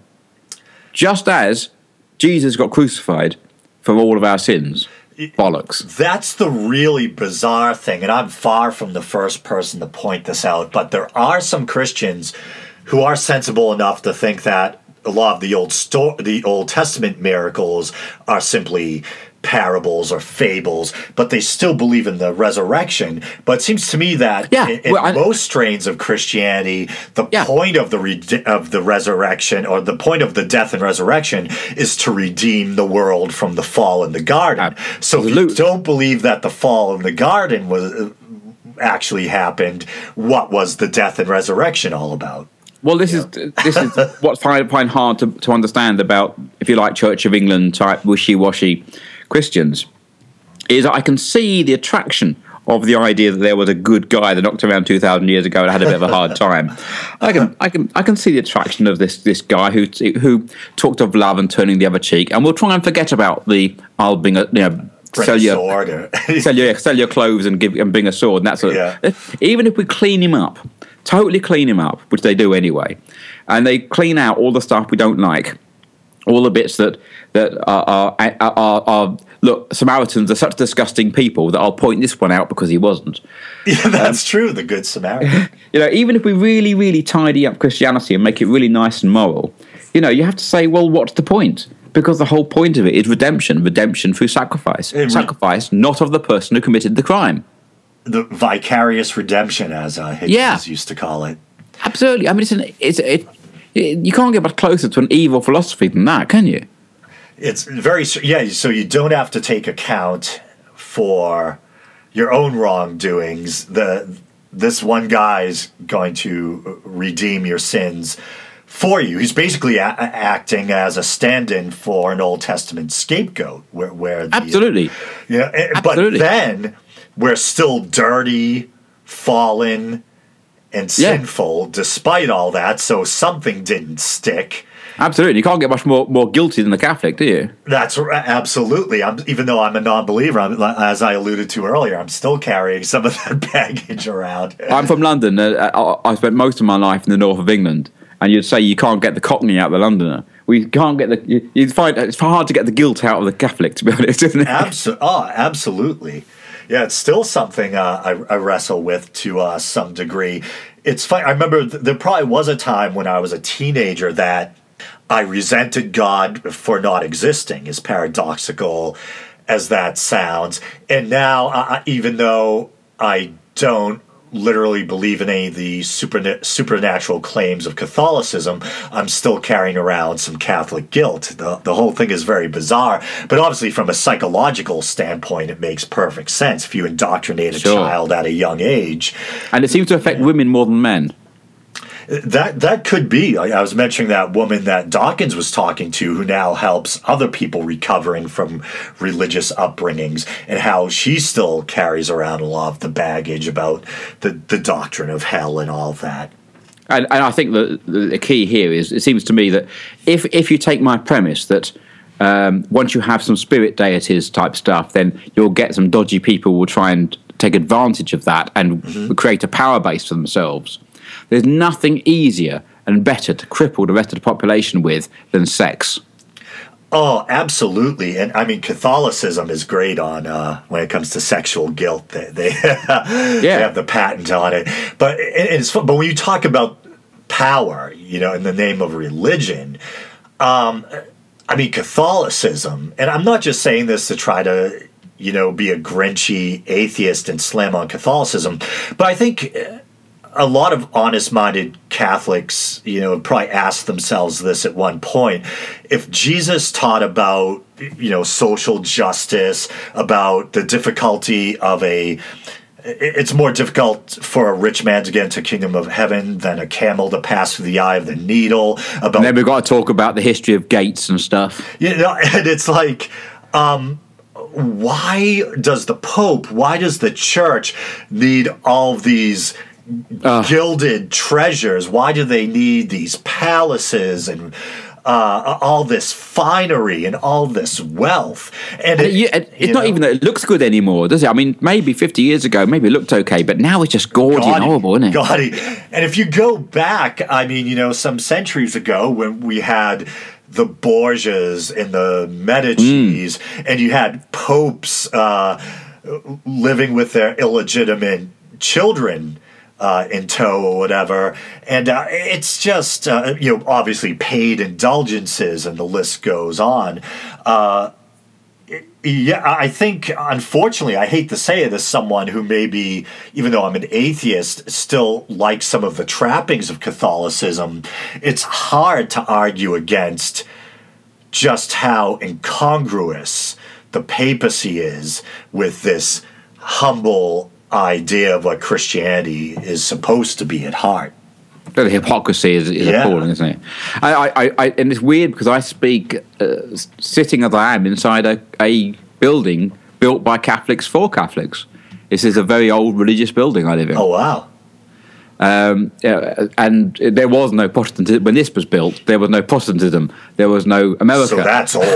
That is old, yeah. Yeah, and it's rather weird. It's one of those places that I could... It's very... It's probably just what you imagine. It's all stone and dark, and I'm lonely on the moors in the middle of nowhere, and the wind howls, and it'd be a great setting for a film. And I've never ever. I mean, if the pig escapes, I have to go out in the dark, and the torch isn't working, and you can imagine a scenario where that would be creepy. But I've never ever got the creeps because I think I'm fairly immune to it now. It's all crap, isn't it? I mean, there is just me, the cat, and the pig. Well, that's fine, and I think that's evolutionary too. There's probably some evolutionary advantage or reason why we're afraid of things that go bump in the night, because you don't want to be eaten or killed by real predators or whatever. But it is funny because I try to be honest with myself about my own kind of contradictions or times in my life when superstition will kind of rear its head despite my reason-based outlook. And I remember when I was a little kid, probably like not even 13 yet, or maybe in between like 8 and 12 or something, my whole family was sitting around and The Exorcist was on TV. And I remember my father... How many children have been messed up by that film? Exactly. And my father, who can usually be this kind of gruff character, once in a while he'd be kind of mischievous and he'd get this kind of, naughty grin on his face. And I remember him looking at me with that grin as I was staring at the TV. How old were you, Phil? Probably in between 8 and 12 or something like that. And I'm staring at full-on possession scenes with the rotating head and the crucifix and everything. And so afraid that I couldn't even speak or get off the couch or cover my eyes. And my father looking at me with that mischievous grin. Was he a proper Catholic? Yeah. I to this day, my day job, even though I've always been artistic, so I have a degree in graphic design, and this is probably where I really do need a therapist. But for some reason, I'm doing manual labor with my family. Both my parents come from kind of humble, working class origins, and my father built up his own construction business, and to this day, my day job is swinging a hammer with the family business. And both my parents, kind of like old world style Catholics, they've become more progressive politically with age.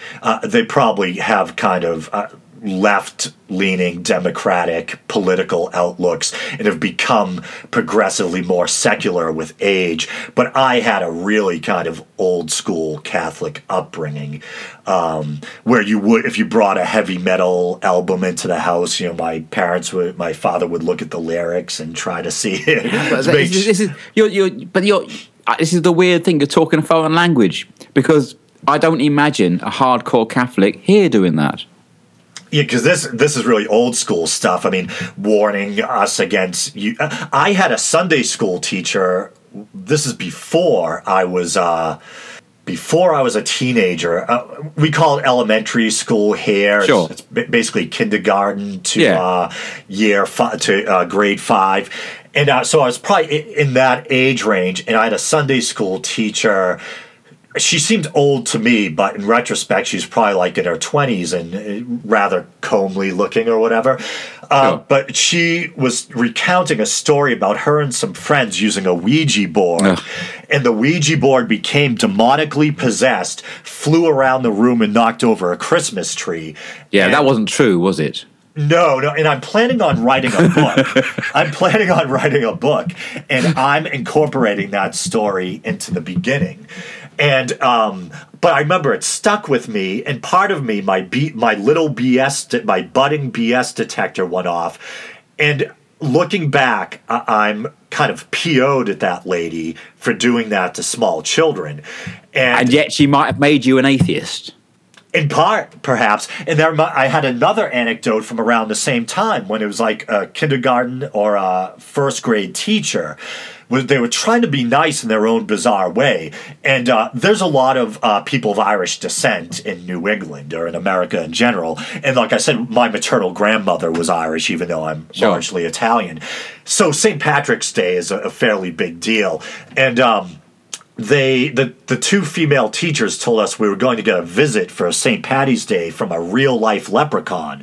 But of course the leprechaun really wasn't going to come. So they gave us like green tinted milk and some like bland cookies to munch on. The leprechaun, of course, never came, and they ended up blaming it on us, saying that we hadn't been good enough. So it started off. It was supposed to be that's awful, isn't it awful? And so that was another thing. Pathetic as well. I mean, it's not as if you couldn't see it coming, is it? No, my little BS detector went off then too, but I still, in retrospect, resent that. You know what I mean? Well, that's really bad though, because it's not only that they tried. I mean, they didn't really believe a leprechaun was going to turn up. I mean, it's not like all this. And again, it's a very American thing. This what do you call it when you all get whisked away? The rapture. The rapture. It's American. We don't have that over here. We just don't have that. Which really isn't all that Christian traditionally. I think it borrows from one fleeting passage and I don't know if it's Revelation or one part of the New Testament. A very fleeting part, and they turned it into this whole doctrine. Sure, but if someone said the rapture's coming next Thursday, like that fella did, and you promised your kids it and it didn't happen, then I can understand how you could. You might have to come up with some excuses, but it's not like they really believed the leprechaun was going to come. How did they get themselves into that corner? Like, I almost think they were, in a misguided way, they were trying to create like a fun or playful event for the kids, but then they realized you have to say nothing because obviously there's not going to be a leprechaun. You know what I mean? And so they went the explanation they went with was we were bad kids. We did something wrong. Brilliant. Where they could have said, "Oh, he got caught up at the last school he was visiting or something." But of course they shouldn't have been bringing it up at all. So, just so stupid. Yeah, so a couple of those things, because I've probably got like 70 pages of a book done, and I include those two anecdotes at the beginning. What's the line you're taking, Phil, in the book? What's your angle? Is it a personal experience or? Yeah, I think it's kind of supposed to be a combination of autobiography interspersed with my own philosophy and reasons why I don't believe. Yeah, my journey. Yeah. Yeah, and the working title might be kind of pompous. I might end up changing it, but it's basically I was going to call it. Now it just slipped. It was going to be Beyond Religion. Truth without the search for truth through reason or something like that. No, that sounds all right. I think I don't know if this title's ever come up anywhere, but I quite like the idea of it. For it's got to be. It's no good for me. It's got to be from a converted religious person, and it's from eternity to here. Oh, that is pretty good. This is all we have. This is the world we have. Yeah, after having eternity to start with. I mean, like I say, it's no good to me because I never remember having eternity. But it sounds I think it's quite a good title. If anyone wants to nick it off me, they can have it. That's nice. As long as I get a free copy. But everyone's got a book. Everyone should write a book. Absolutely. I had one person who wrote a book. I think it was entitled "Atheism is Winning," and he approached me on Twitter. I didn't know him from Adam, no pun intended, and he asked if I would, give his book a review or a shout out on my show. And so, I was kind of busy. So I read the introduction. I looked the PDF over that he gave me and got a sense of it. And I basically said it looked like this person was coming from a positive place. And it's a book about advancing an atheism worldview, but it's couched in a kind of warm, friendly kind of way. And apparently he didn't like the way I promoted the book, and he thought that we should talk again before I promote it any further. Then he went on to give me a bunch of pointers about how I should change my show. And I was like, you know what? We can forget this. Oh, well, I'm glad I've got a few ideas, Hagen. But I was like, come on. We need, I think there's a great range of shows. I love the preaching to the converted shows like Cognitive Dissonance, ones that don't care about converting anybody. They know they're not going to convert anyone. They'd want to have fun between us, which is great. I love Thank God I'm Atheist, because that's kind of bouncy and cheerful and it makes me laugh, but doesn't make me angry. And for yourself, I've learned a lot. They've been very. Yours are like the documentaries. I get from you a nice package of facts, which I might have to sift through other things to get to, such as, like I said, I learned a lot about the church-state separation and what the founding fathers. Not that we should. I'm still confused why we should care what the founding fathers thought, but let's just say that we do. Well, that goes back to what you said earlier, and this is one of those things you're not supposed to say. This is one of those sacred cows you're not supposed to mess with. The founding fathers are almost literally deified. Yes, so and you have heretical, almost treasonous. And you've got a doctrine. You've got a doctrine, which is the Constitution, and Right. you've even got a creation story. The boats came over, and the pilgrims came over, Yeah. and the locals were very happy to see them, brought them some turkeys, and didn't at all get smallpox. And the founding father. It's a nice little story, because again, I miss out on this. We haven't got a creation myth like that. We haven't got the founding fathers of our country. It's more of a complicated, very long mishmash. Saxon influence and the Romans coming over. Yeah, exactly. Well, I mean, I'm guessing that pretty much all the kids in America roughly get the same story. Yeah, and it's funny that it takes kind of digging around on your own to get the truth about the founding fathers and how deistic and secular they actually are. And I think it's kind of funny because I like to consider myself kind of politically independent, but I admittedly lean heavily left on a lot of social issues, like whether it's legalizing marijuana, gay rights, LGBT rights, things like that, separation of church and state. But it's funny because the people who wrap themselves in the flag, the Christians, the Christian right, are the ones who try to lay claim to the founding fathers. And ironically, it turns out that as far as their outlook on the world, the founding fathers probably have more in common with my worldview than the worldview of a fundamentalist Christian or even a run-of-the-mill Christian. Sure. Well, I actually really enjoyed that episode. But the trouble is, I mean, coming from the outside, I had the very basic facts, and I was that was very helpful to me to understand what the founding fathers, in their own words, as you put it, said. Mm-hmm. Not that it really matters, but see, if we are going to have a religion, it's not a bad one to have. Yeah, that's true. Founding fatherism, I mean, that's okay, as they go. As long as people realize that it should be a secular religion of sorts, and just how secular those founders they're deifying were. Sure. And I think it's funny because I heard Eddie Tabash, that atheist constitutional lawyer I was talking about.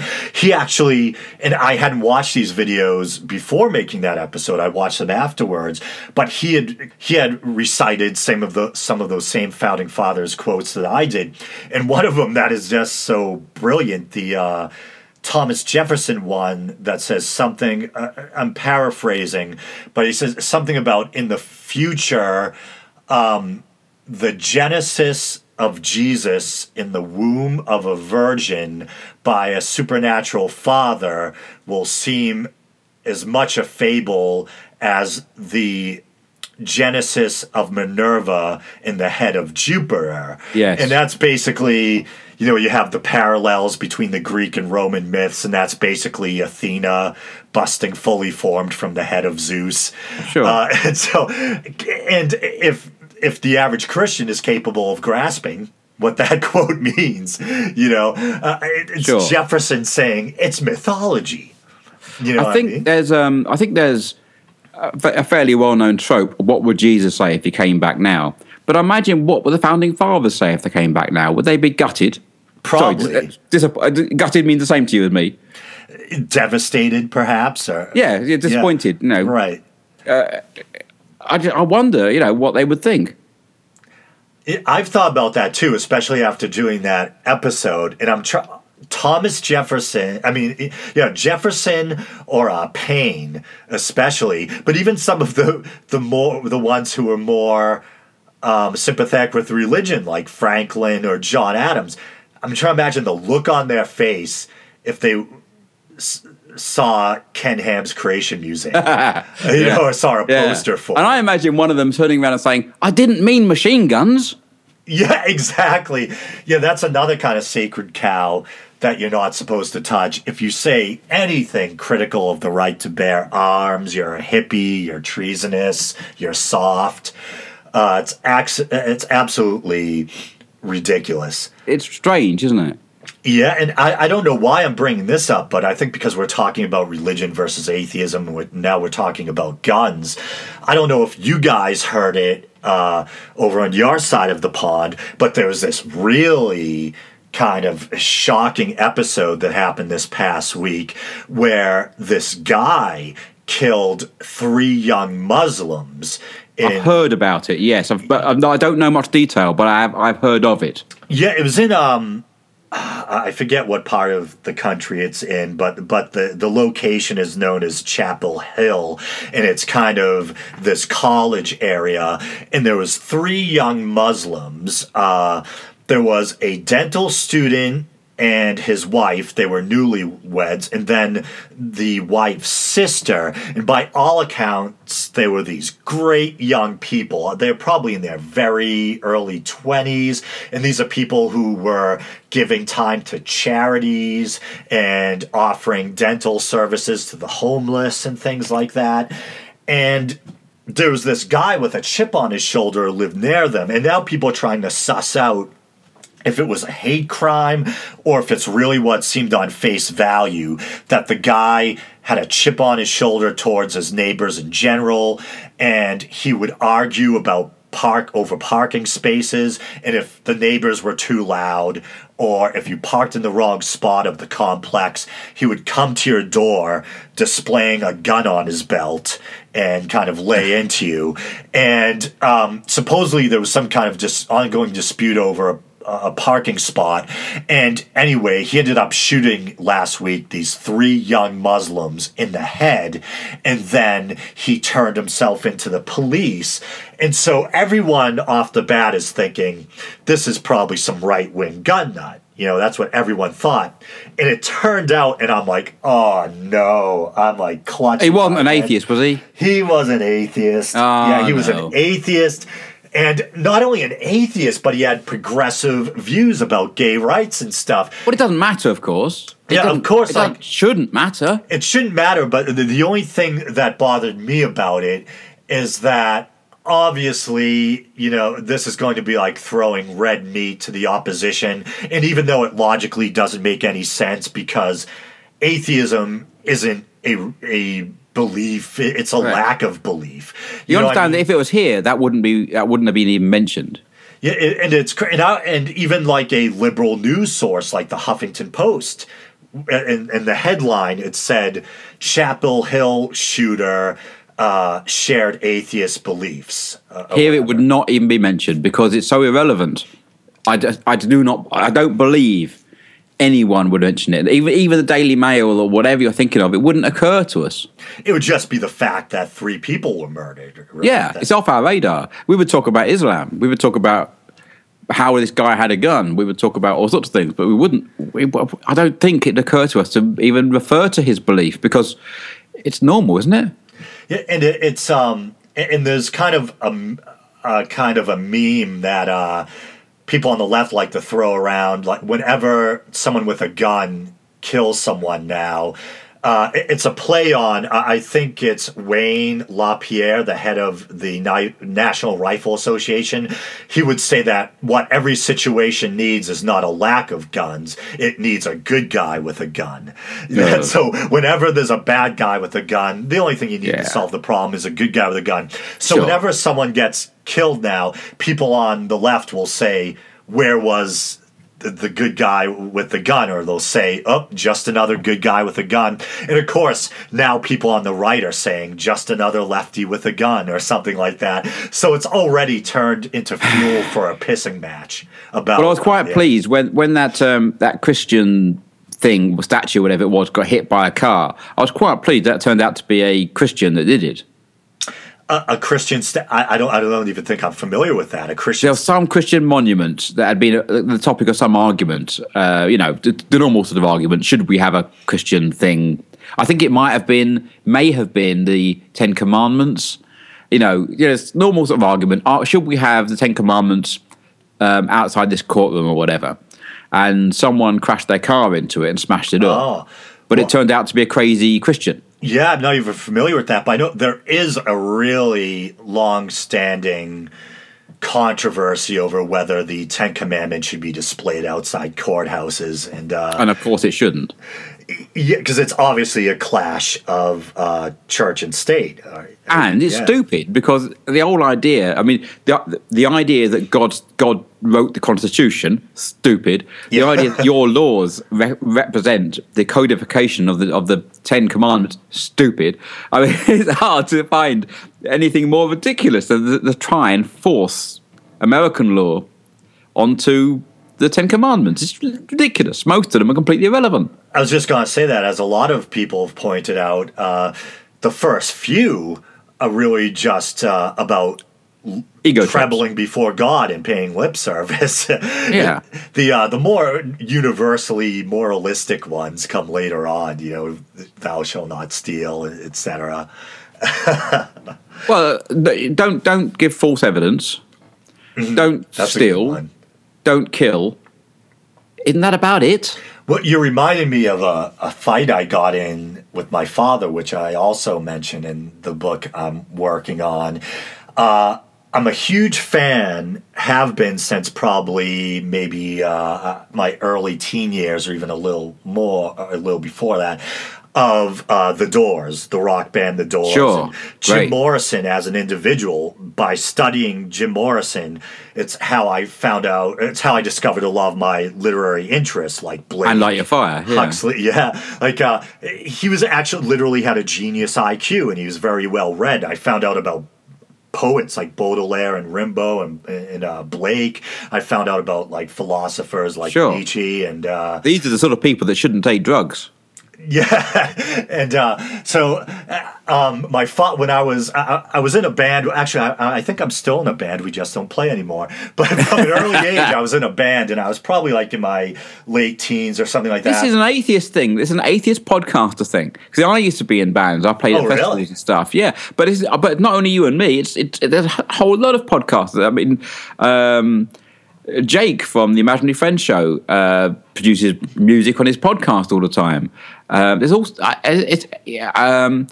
the Scathing Atheist. All his music is written by himself. It seems to me to be that maybe it's about if you're going to be into podcasting. Maybe if you're the outgoing podcasting type person, you're also the sort of person that would have picked an instrument up and played live. Maybe just that's it. I think there is probably a connection there between musical creativity and podcasting and recording. But also, it goes to the point earlier that we were talking about, one of those insulting misconceptions about atheists, that we're not spiritual or creative people or something like that. There's a lot of creative atheists out there, but it's funny because how creative is it? Is it to absorb what you've been taught and regurgitate it out? How creative is that? To nod your head and toe the line, yeah. And it's funny, so my band had been playing too loud, and after they left, my father came upstairs, and he saw that I had a picture of Jim Morrison on like a bookcase, and that there were 2 candles that had been burning near it. The candles were out, but in retrospect, I totally get my father's hang up about candles. He's a carpenter, and he had seen houses that had been partially destroyed by candles. Oh, it was purely practical then? Yeah, but this is what he said. He looked at the picture of Jim Morrison and he said, "What are you, worshipping Jimmy Dores?" That's what he said to me. And I still laugh because there's a comedian named Jimmy Dore. So whenever I hear the name Jimmy Dore, I think of it. But as I say, which one of them is Pink? Pink Floyd. Are you a Pink Floyd fan?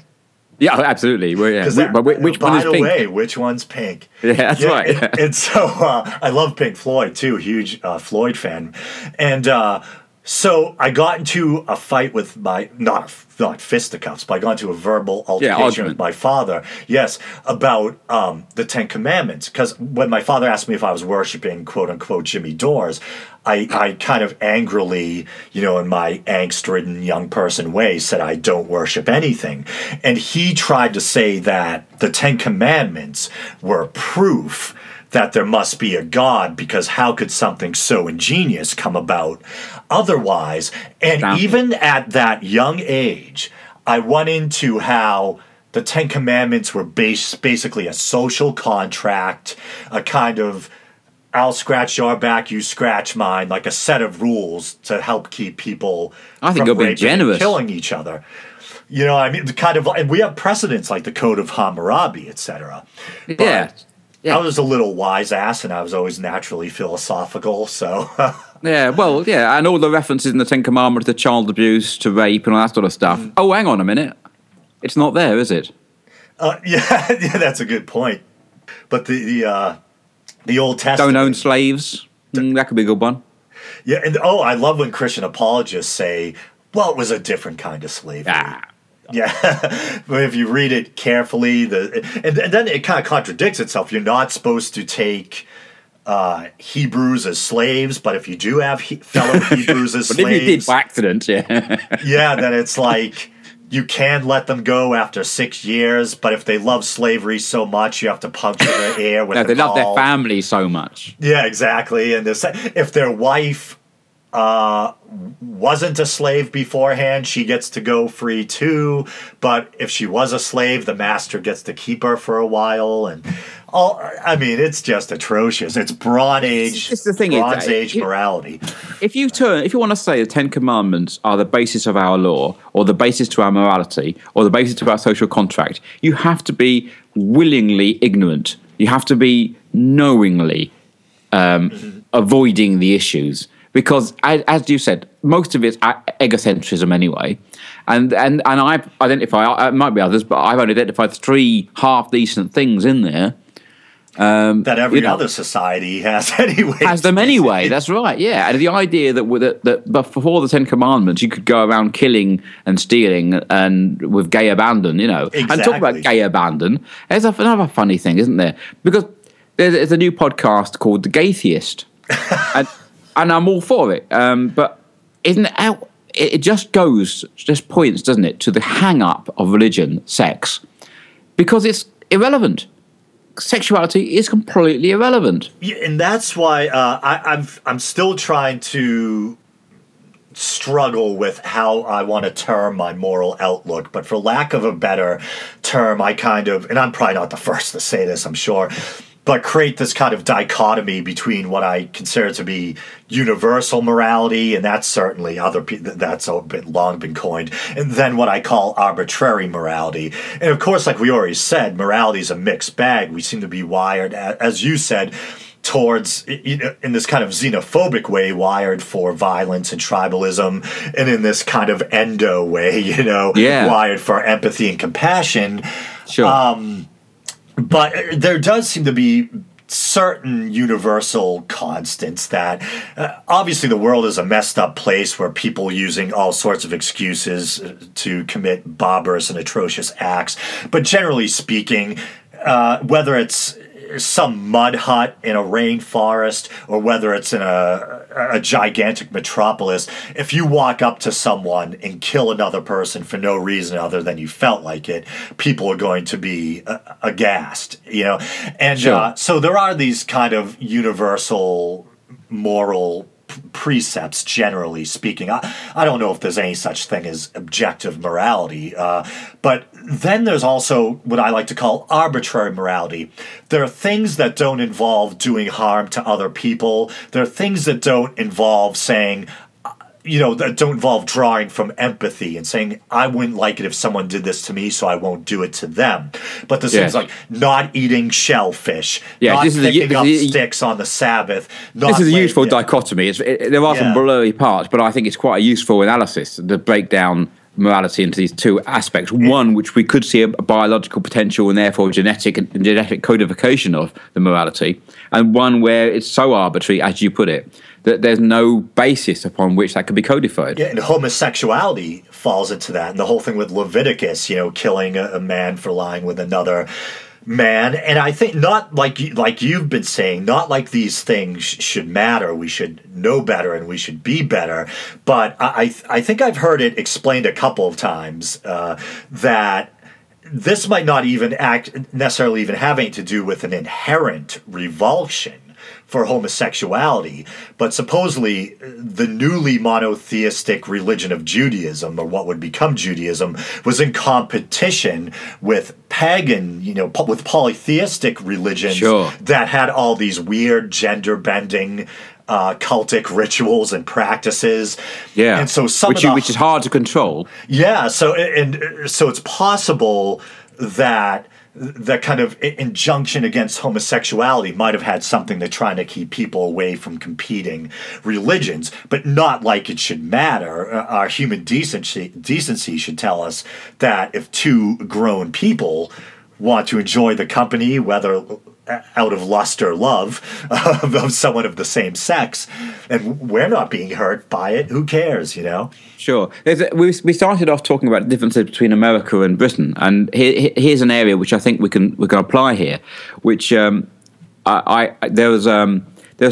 is not a new concept, but Fromm, who tried to describe where Nazis came from,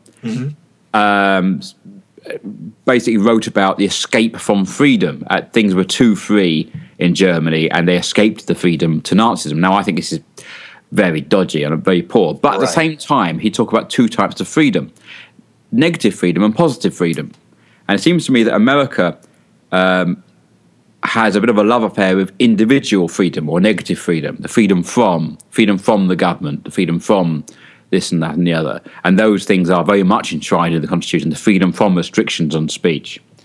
Whereas in Europe, we've had, it seems to me, a more collective concept of freedom, as in the freedom to, for example, the freedom to walk into a hospital and obviously not be killed, or well, no, to be treated in the hospital, because obviously we've had our individual freedom restricted because they've taken taxes off us, and they pooled it together to give us collective freedom into the hospital. I'm not saying America doesn't have that as well. It may be a slightly different balance.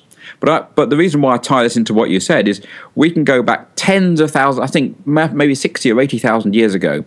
There is at least one instance of, I think there's many actually, of a human that could not possibly have survived, could not possibly have hunted, could not probably not even have eaten because their teeth were such in a terrible state, without the help of others. Right. So to me, this, what you called endo, this inward-looking aspect of humanity, and I do think it's probably humanity. It's not culture. It's probably innate to the species. Yeah, genetic component is this desire to care for each other, and it goes back a very long way. And I think earlier we talked about sending a man to the moon. That you can't do that with individual freedom. You only do that collectively. You can only do that by grouping together and working together in the hundreds of thousands, as it turned out, to achieve something as phenomenal. We forget how phenomenal that was.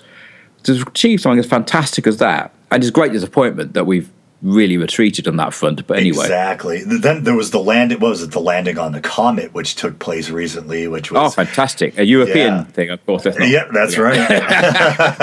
That's right. But putting that aside, you're talking about this breaking down the morality to the arbitrary and to the less arbitrary. And I would say that we have evidence going back a very long way that there's an endemic aspect of humanity, which is to care for each other. I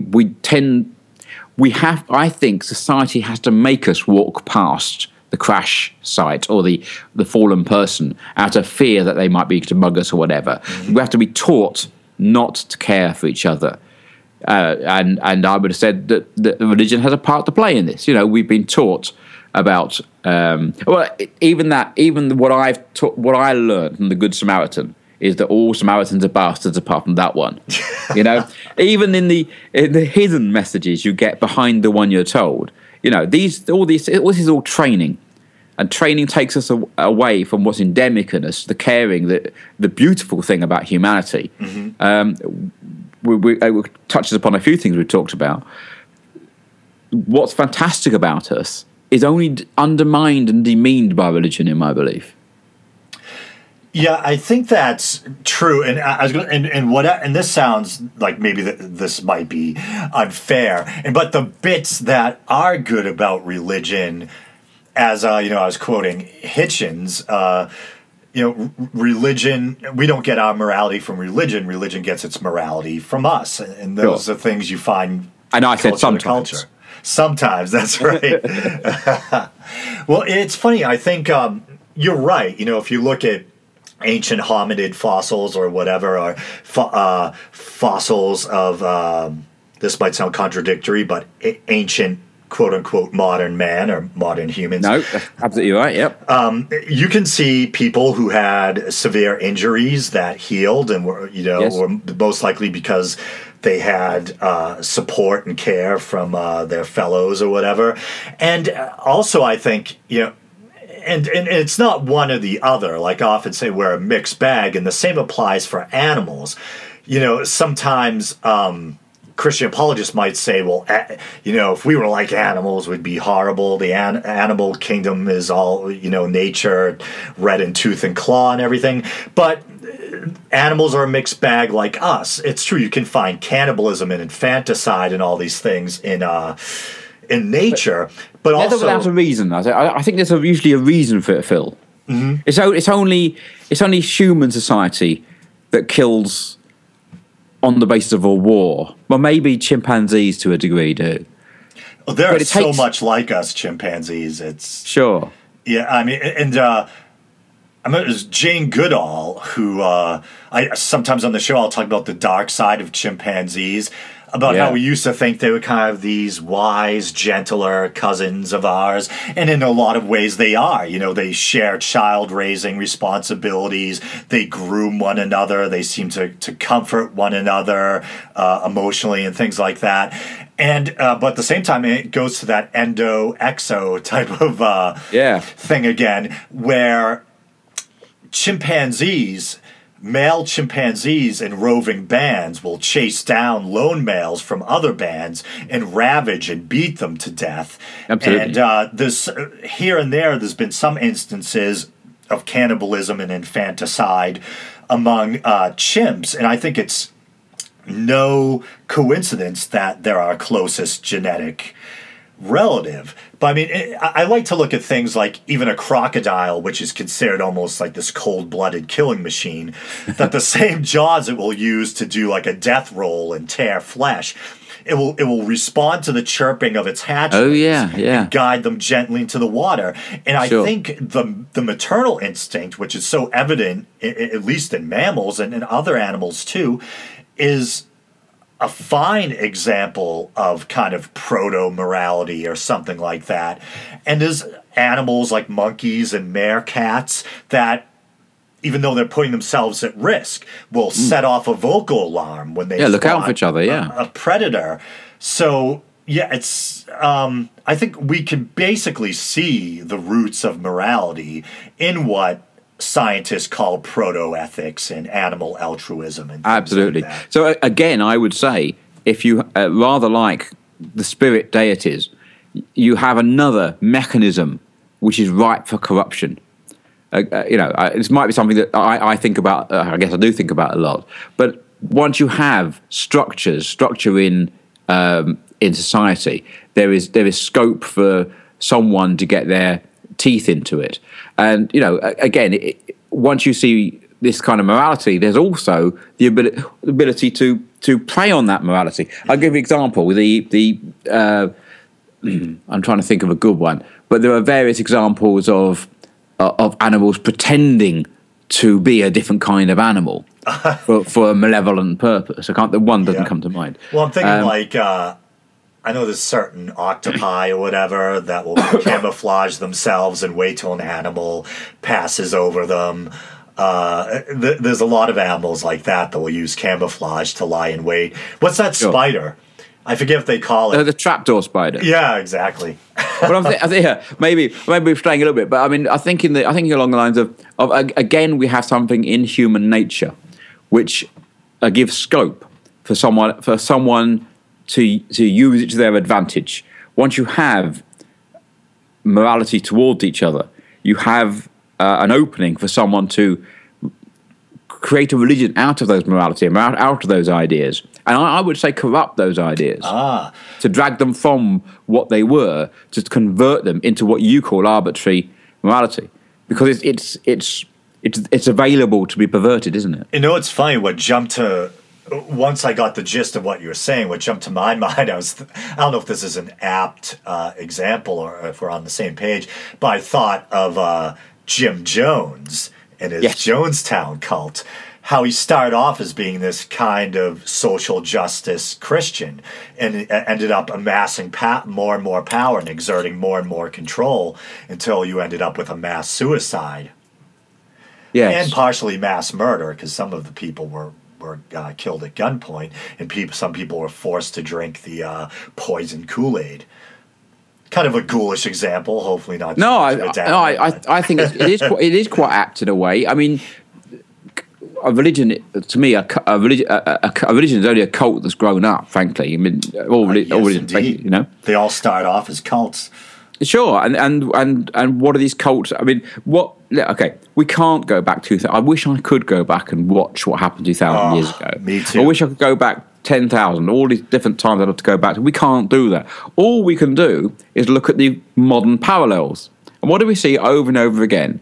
We see an individual who is usually quite controlling, who builds a circle around themselves, who very early on, very often starts controlling sexuality. Right, I get back to that. It's a primal thing. It's once you've got your hands on that, you've got your hands on people by the balls. Joseph Smith. Over and over, absolutely. And just recently, there was a guy. I forget the story, but it came up in the usual sources. A cult leader who was basically saying that no one in this actually it was a church or something. It was a Christian church, and the head man, a pastor, I think you'd call him over there, was saying, it was preventing them having sex with each other. It was not allowing them to have children. Was institutionalizing abortion, I think. And obviously, it's not going to last very long, that particular religion, because it's got a pretty poor chance of reproducing itself. Right. But the modern parallels show you over and over again. You get an individual who concentrates power, controls sexuality, and manipulates people. And unless someone's going to turn to me and saying all these people were separately and individually inspired by God, I think we have perfect examples of how religions are created. But opportunity to manipulate people, to pervert their real endemic morality, the stuff you're talking about, to pervert it into arbitrary morality, again, to use your definition, in order to control people. And it seems to be over and over again about sex. Yeah, it always starts off with some kind of charismatic figure, and they usually end up being a deeply morally flawed individual when all is said and done. And I'm thinking about, for some, it's kind of comical, but Joseph Smith and Mormonism popped up because then Heaven's Gate. You could Heaven's Gate. There's loads of them. And it's funny, like Heaven's Gate wasn't as lascivious as some of the others, where sometimes the leader will use sexual control to enjoy himself sexually with other members of the cult, whereas Heaven's Gate, he basically denied them sexuality, or basically denied them sexual indulgence, where I think the males were instructed to castrate themselves, or either that, they might have like flown to, they flew to some other country to be surgically castrated or something like that. But yeah, you're so right. It usually starts off with a charismatic figure who goes power mad, and it usually has something to do with sexuality. And then, of course, there was what was it? There was Waco. Yep. I can't believe it just slipped my mind. Oh, the Branch Davidians, David Koresh. There's another example where he was almost trying to be like a biblical King David, where he got to enjoy his pick of the females or whatever. Yeah, it happens stuff over and over again. And I like I say, these are case studies. We can't go back in time. The only way we can analyse it is by looking at modern parallels. If you want to look at a primitive, and I hate to use the word, but primitive, our society, you look at a society that lived in the same sort of conditions as the primitive society of ours. You go back, you have to use modern parallels. And like I say, you have these examples over and over again. And also, part of the mechanism which works repeatedly, this is from psychology, I won't bother going into the technical detail, but the idea is commitment. Once you've committed yourself a certain amount, it's a darn sight easier to carry on committing than to admit to yourself that you've just given away all your stuff or castrated yourself, for God's sake. Right? And you were wrong. I mean, walk back from that one, man. Walk back and say, okay, I was wrong. Now, can I be bollocks back? And now, can I also have money back? It's not going to happen, is it? So, so it's called commitment theory for a reason. And it's true in scams, money scams. It's used in advertising. It's used in all sorts of different ways. This idea that once you commit yourself past a certain level, the more you sacrifice, where it should be easier to dump it because you realise it can't be true if I've got to give all this stuff away. The opposite, in fact, happens. It's rather like putting a high price on something. If you charge double for the Rolls Royce, you think the Rolls Royce must be worth having. Yeah, that's so right. And what was I going to say? Yeah, and I think that I've never heard of that before, and I'm very thankful you brought it up. Commitment theory. Sure. And, I'll give you a very, very slimmed down version of it. That's a good point, because I think, it's probably like a bouillabaisse. There's probably other factors like suspension of disbelief and things like that. But it's a way of getting through cognitive dissonance to a degree is commitment. Because you're so committed, the dissonance doesn't drive you to give up X. And that makes me think about like Scientology, when we have some of these like Hollywood big shots that must know the truth about L. Ron Hubbard, that he started off as he was literally a science fiction author. Sure. And that... it's really prolific, too. Yeah, and how... and just these really mundane facts. Like, I think originally he wanted Scientology to almost be like a kind of psychology, but sure. I think the actual like mainstream psychology didn't want him, and he ended up going with a church status. I think largely for tax reasons. Absolutely. And then we end up with this built-in animosity or resentment of mainstream psychology or psychiatry within Scientology. And then we know that, and this used to be carefully guarded stuff, but now with the internet, anyone who has access to Google can find it out, that the higher you advance in levels within Scientology, eventually you learn the whole kind of bizarre creation mythos about Lord Xenu, the spaceships and the atom bombs. It's too late by then. I mean, forget commitment. There's something called psychological accounting, which is when you value something because of the price. Again, to put it very simply, like that the Rolls Royce is worth a lot because it costs a lot. That's kind of psychological accounting, which is a branch of commitment theory. But think of commitment theory in a more in a more general sense. For your Hollywood stars, once you've got 10 million, who cares, right? Mm-hmm. So let's say you've got 100 million and you give 90 million to the whatever cult.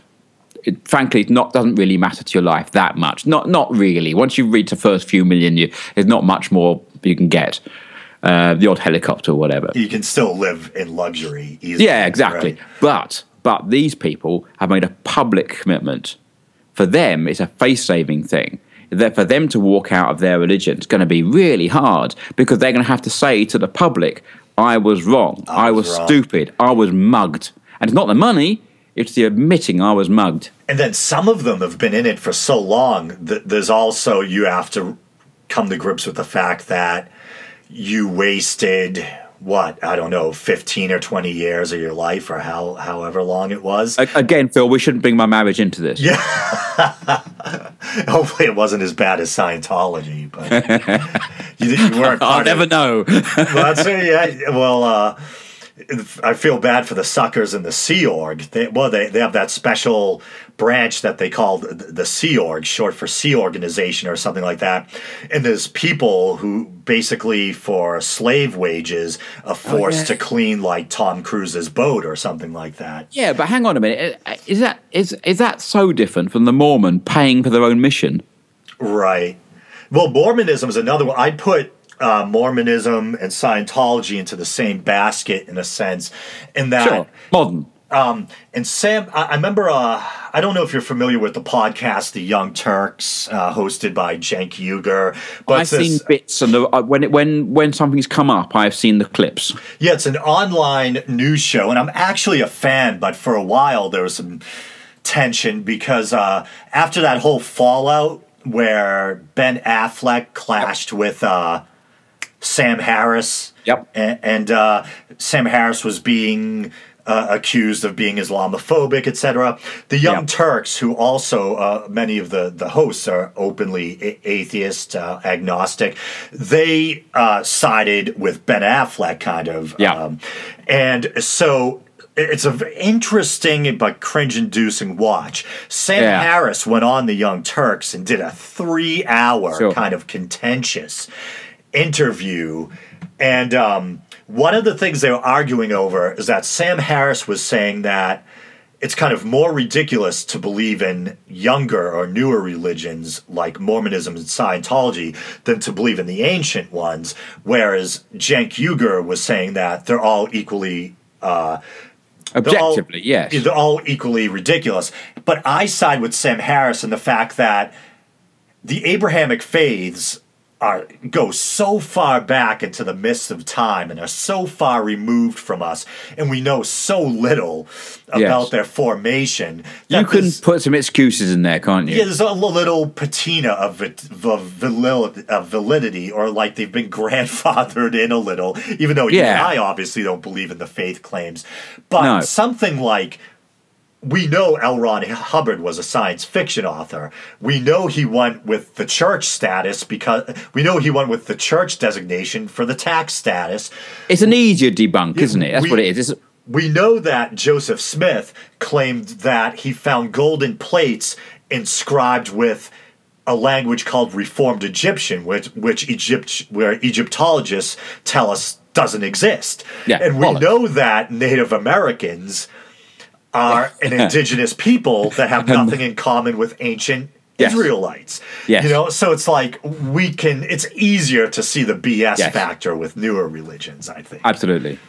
Yes, it's telegraphed, isn't it? It's obvious. And I guess logically it's quite obvious that some of the stuff in the Bible or the Quran or whatever is crap. But you can't. There's grey areas and fudges, and you can say and there's room for you to say yes, but it might mean this, and you haven't got the room in a relatively modern writer. Right. We have like Joseph Smith's arrest records and and all stuff like that. But Jesus, I'm 99.9% probably pretty safe saying he didn't walk on water or raise the dead. But we weren't there 2,000 years ago, so So and more to the point, we don't know what the writers were trying to convey when they said that. So there may be how figurative were they being? And it was been translated 3 times. Maybe we haven't quite got the meaning quite exactly. There's fudge area, isn't there? There's room for manoeuvre.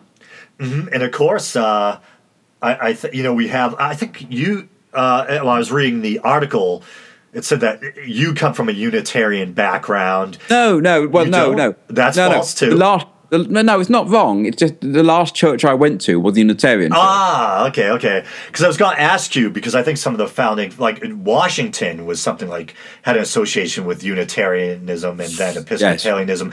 Yes. Now, the Unitarians, are they an example of Christians who reject some of those supernatural elements like the virgin birth and things like that? I think they're a soft landing. So what do you mean by the kind of a mushy kind of approach to it? No, I mean a soft landing, as in, if you jump off a tower block, you want a soft landing, not a hard landing, right? If you jump away from religion, you quite want a soft landing rather. If I was going to recommend a podcast for the fresh, new atheist who just rejected religion, I would not be say, why don't you tune into cognitive dissonance? Right. That would not be my first point of call. I would find them something much softer landing than that. Like something, a friendly agnostic or something like that. Yeah, something gentle to not scare them off. Gotcha. And I'm not knocking Cecil or Tom, by the way, because I love what they do, but they freely admit they're preaching to the choir. Mm-hmm. They're not there to convert anyone. So, like I say, I think that to me, I think from my limited experience of Unitarianism, which is very limited, it's a soft landing for people who are in training to be atheists. I gotcha. That's funny. That's just how I see it. I mean, like I say, I only went a couple of times. It was just something I wanted to dip my toe into. There was no belief involved. So that's my last church experience was Unitarian. Well, that's funny because that's kind of like me. Like I mentioned how I dabbled with Eastern religion, even though I don't believe in some of the supernatural trappings of Eastern religion any more than I believe in the supernatural claims of the Abrahamic faiths. I've integrated some of the teachings about compassion and stuff, and the usefulness of meditation and things like that. But cool. I sometimes half jokingly refer to Buddhism, how it was like training whales for atheism to me, for me, because even though Buddhism's the daughter religion of Hinduism, kind of like Christianity is the daughter religion of Judaism. Sure. And Hinduism has a plethora of gods. Buddhism is kind of agnostic on God. It doesn't really care about the gods. It's all about trying to find your own liberation, basically through the annihilation of the ego. Yes. And it kind of shows you that you don't need to have belief in a creator God to have a sense of quote-unquote spirituality. It's one of those things, isn't it, Phil? It's the Western Buddhism, the Buddhism over here, if you like, or over there for you, is that kind of rather nice, be at peace with everything oneness. But I guess if you're in the wrong country where the Buddhists are fighting whoever else, I guess it's one of those things, isn't it? It's South Asia, where recently there's been Buddhists decapitating people. Sure. And I think even was it like I don't know if it's the Tamil Tigers or whatever, but there's some violent Buddhist elements in different organizations and conflicts, unfortunately. Sure, I think that Hitchin says religion poisons everything. Well, I'm not sure whether I'd use that phrase myself, but I think it empowers poisoning. It gives its legs, it gives you a reason to do terrible things. Well, that's funny because the way I often talk about that too, and the way I talk about it as a kind of accelerant. Like I remember watching an interview with the American horror novelist Stephen King. Oh yeah, and he was talking about how, kind of similar to certain rock musicians like Marilyn Manson, he had been accused of creating works that supposedly led young people to commit acts of violence. Like I think he had a short story that had to do with school violence or something like that. And he said something like, I don't think that a Marilyn Manson record or a Stephen King novel can make someone kill someone, but it can work as something of an accelerant. And I think that's true with religion, where, like we were saying a couple of times, humans are partially naturally tribalistic. So even if there was no religion, people would probably still fight over land and resources, and football. whatever. Yeah, and football.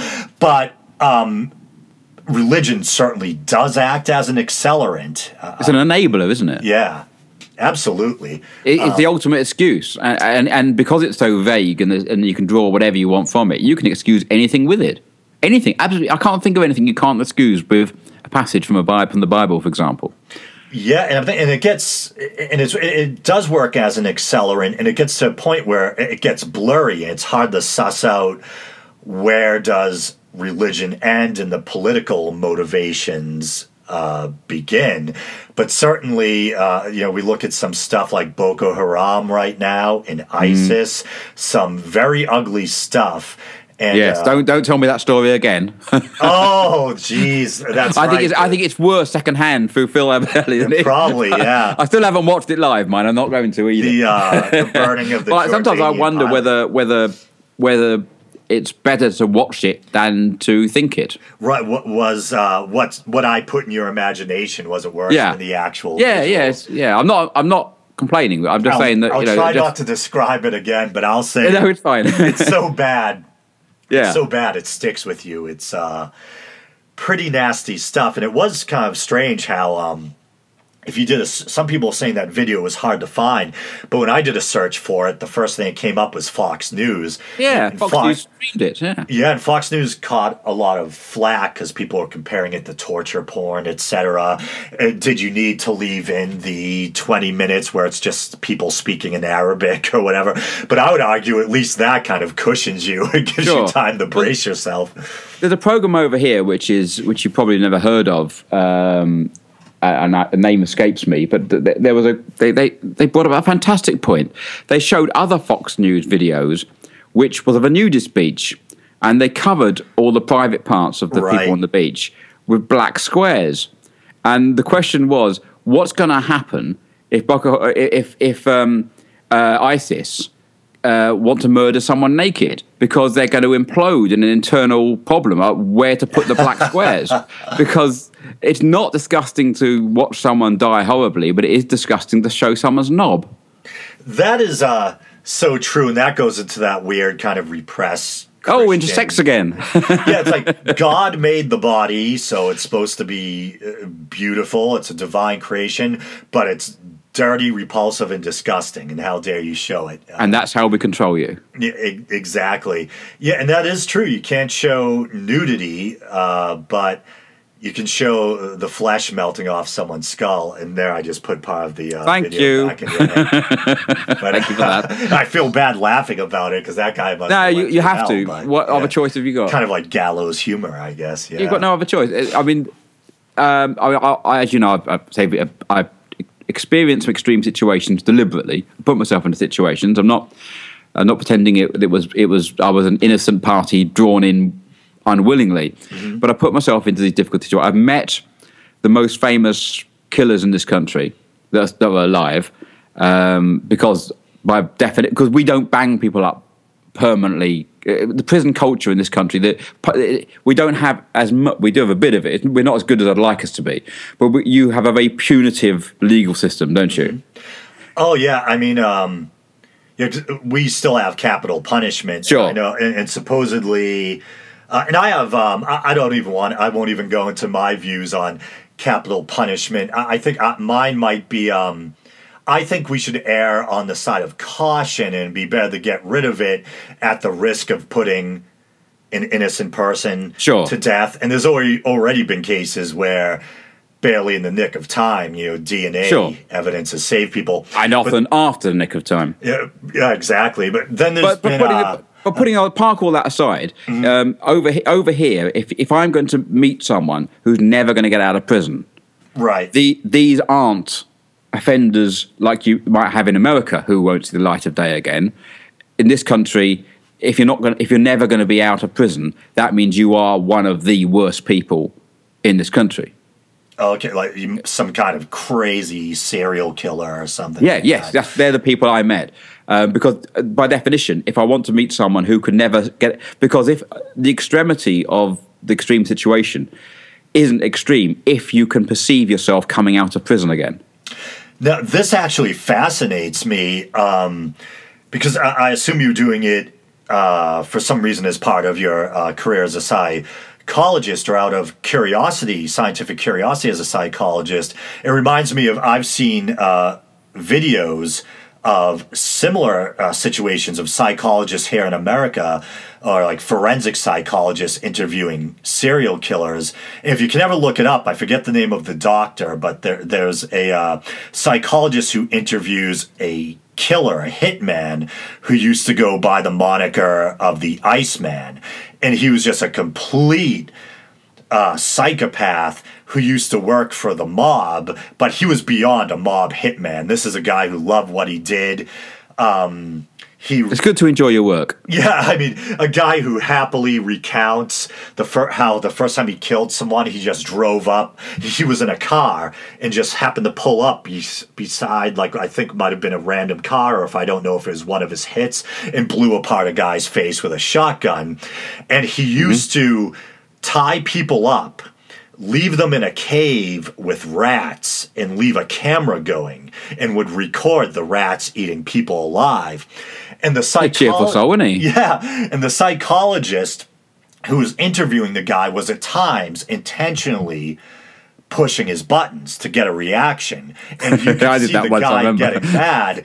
And I think the guy's last name was Kuklinski, and he used to be called the Iceman. So if people want to look this crap up on HBO, no, it was on HBO, I think. But if people want to look it up on YouTube, it's probably somewhere.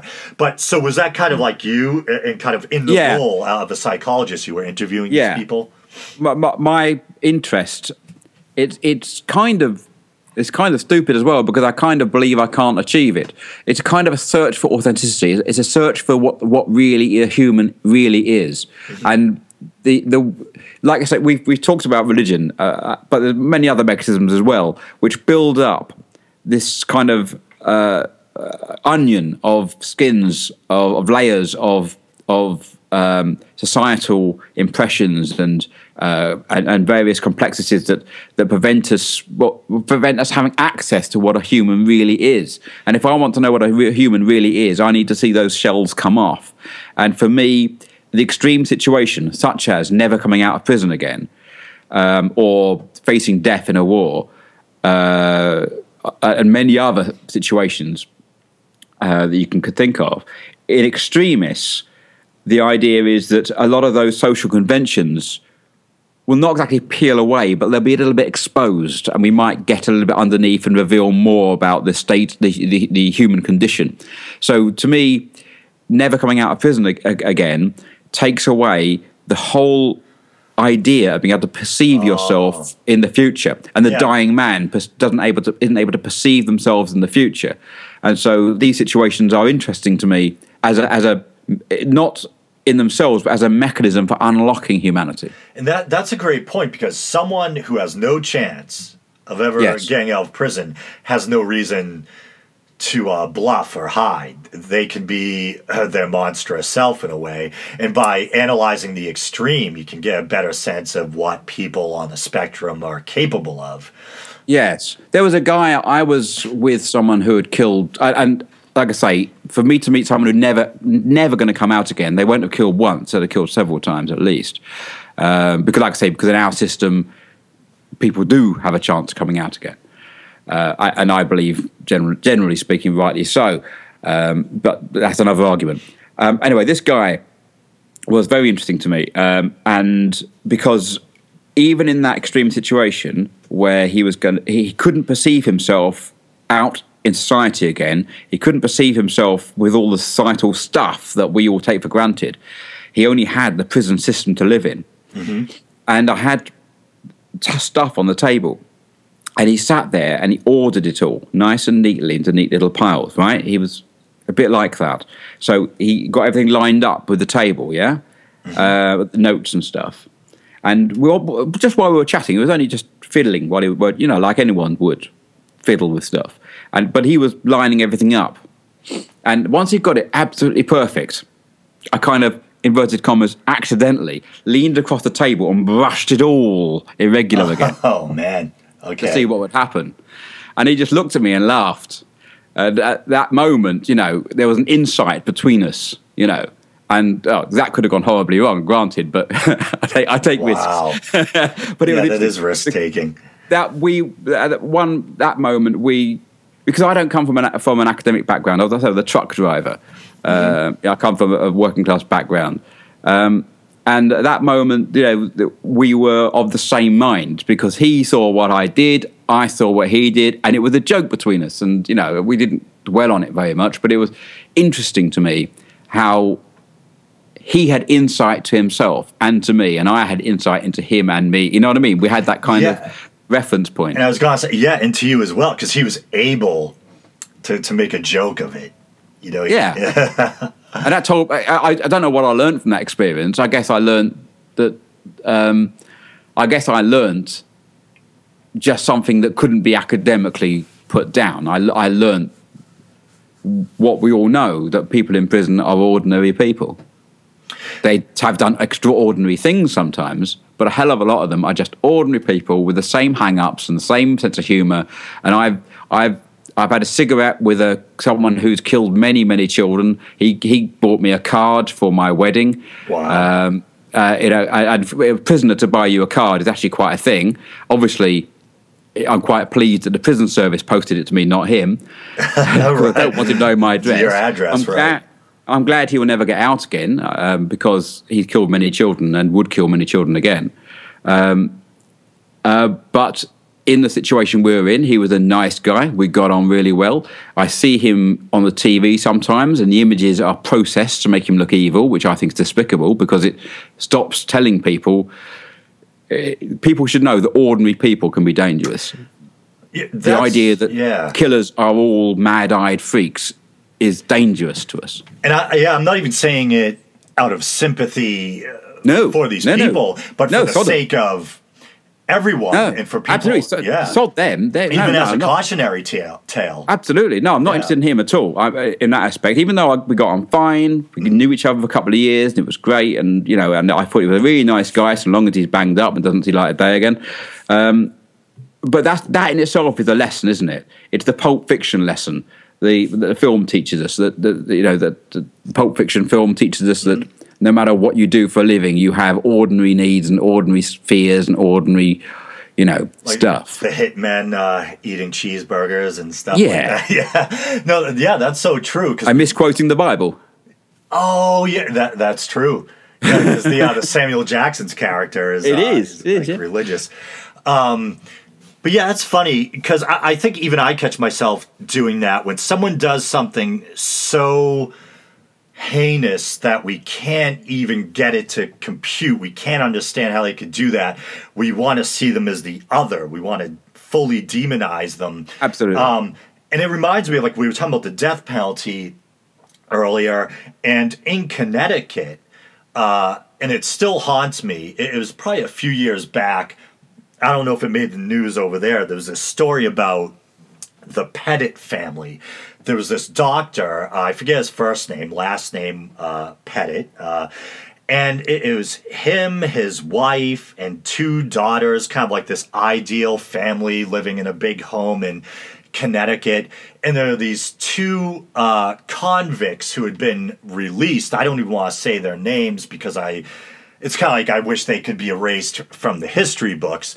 But instead of just trying to start their lives again or whatever, these two guys hook up and decide to commit, just this atrocious act, or I don't know how much of the act was spur of the moment.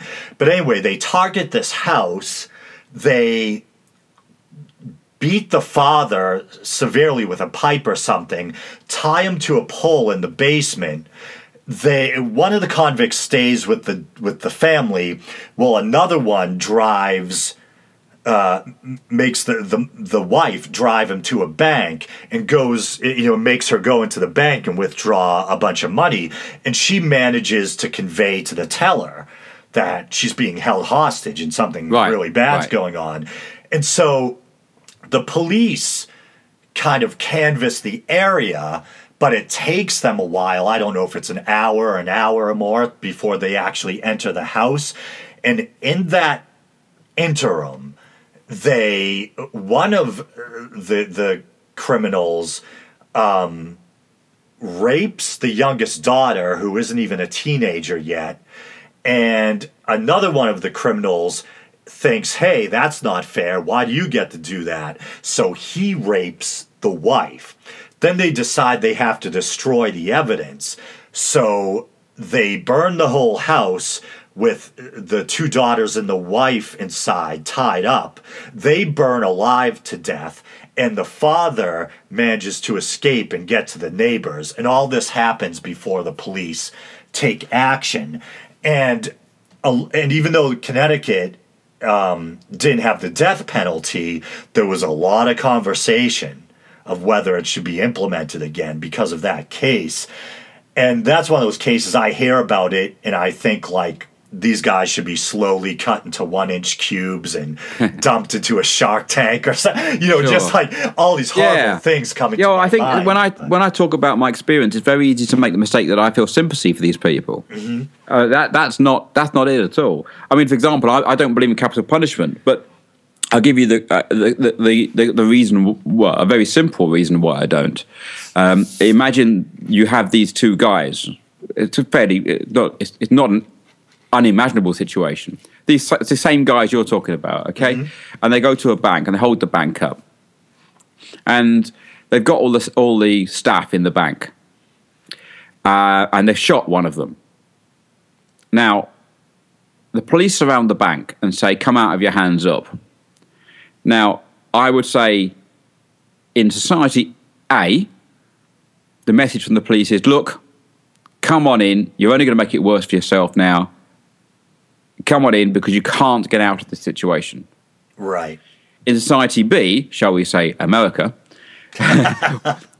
the police can only say, they can lie, maybe. They can tell stories. But ultimately, these guys know they've killed someone and they're going to burn. What's to stop them killing more hostages and shooting their way out and doing whatever they can? Purely because it's human nature. No matter what these people have done, I'm not no sympathy for them at all. But the fact is, human nature, they're going to try and preserve their own life at the cost of anyone else's. So it's very practically, that's an interesting point. The death penalty costs lives. So instead of acting as a deterrent in certain cases, you're saying it encourages. Because you're going to do whatever you can to avoid being captured. Sure. Wow. That's my take on it. Yeah. I've got plenty of other reasons. It's very expensive to kill people. Incredibly. They're much more cheaper to keep them in prison the rest of their lives. Well, that's fun. That reminds me of how, the states, that conservative states that still have the death penalty here, and they were getting some of their drugs from, I think, European countries that decided they no longer wanted to be involved with capital punishment. So it left, like, these prison systems trying to get their hands on these drugs in all sorts of weird, shady ways. Very bizarre. Wow. That's just, it's just weird, isn't it? It does seem to me irrational to kill people. Irrational and counterproductive. That's all, really. And I suppose rationality is what I appeal to all the time. And there is one argument to be made, too, and this probably make me look like somewhat of a sadist, but some of us will say another reason for keeping the people alive in a retributive context or whatever is that perhaps staying alive in prison is a worse punishment than quickly being killed. But I kind of don't care. Once they're out of circulation, I don't care. Yeah, and that was kind of my response too. I told you about that guy who we found out afterwards was an atheist who supported LGBT causes on Facebook and all this stuff, and he shot point blank in the head these 3 innocent Muslim kids. I think the post, I don't post a lot on news sites, but it moved me enough that I posted on the Huffington Post. I said, well, whatever he was, he's certainly, judging by his actions, wasn't a secular humanist, and we need to remove this guy from society and throw away the key. So I didn't say I didn't even care if we killed him or not. I just thought a person like this can't be in society. Selfishly, at the moment, I'm not doing this for various reasons. I'm not involved in that aspect of my work at the moment. But selfishly, what can I learn from a corpse? Well, as a psychologist, yeah, that's very true. And also, when we're talking about the worst offenders, aren't those the people we need to learn from most to try and stop people being the worst offenders? That's actually a great point, too, and I wish you weren't being so reasonable and I can be unreasonable.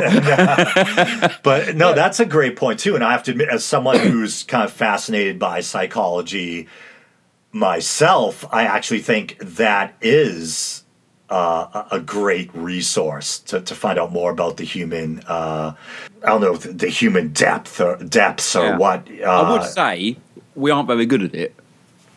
No, and one thing I've been, and this kind of ties in, so I'll selfishly bring up this point that's been knocking around in my head the last few days. I've been thinking a lot about objective morality recently, and it's something I didn't even really care or think. Well, I think I thought about it in my own way. I'm not a trained philosopher, but I've been hearing the term objective morality being brought up in a lot of theists versus atheists. I just interrupt you to say that I'm not sure what a trained philosopher is, but we'll let that go. I'm just like a naturally philosophical person.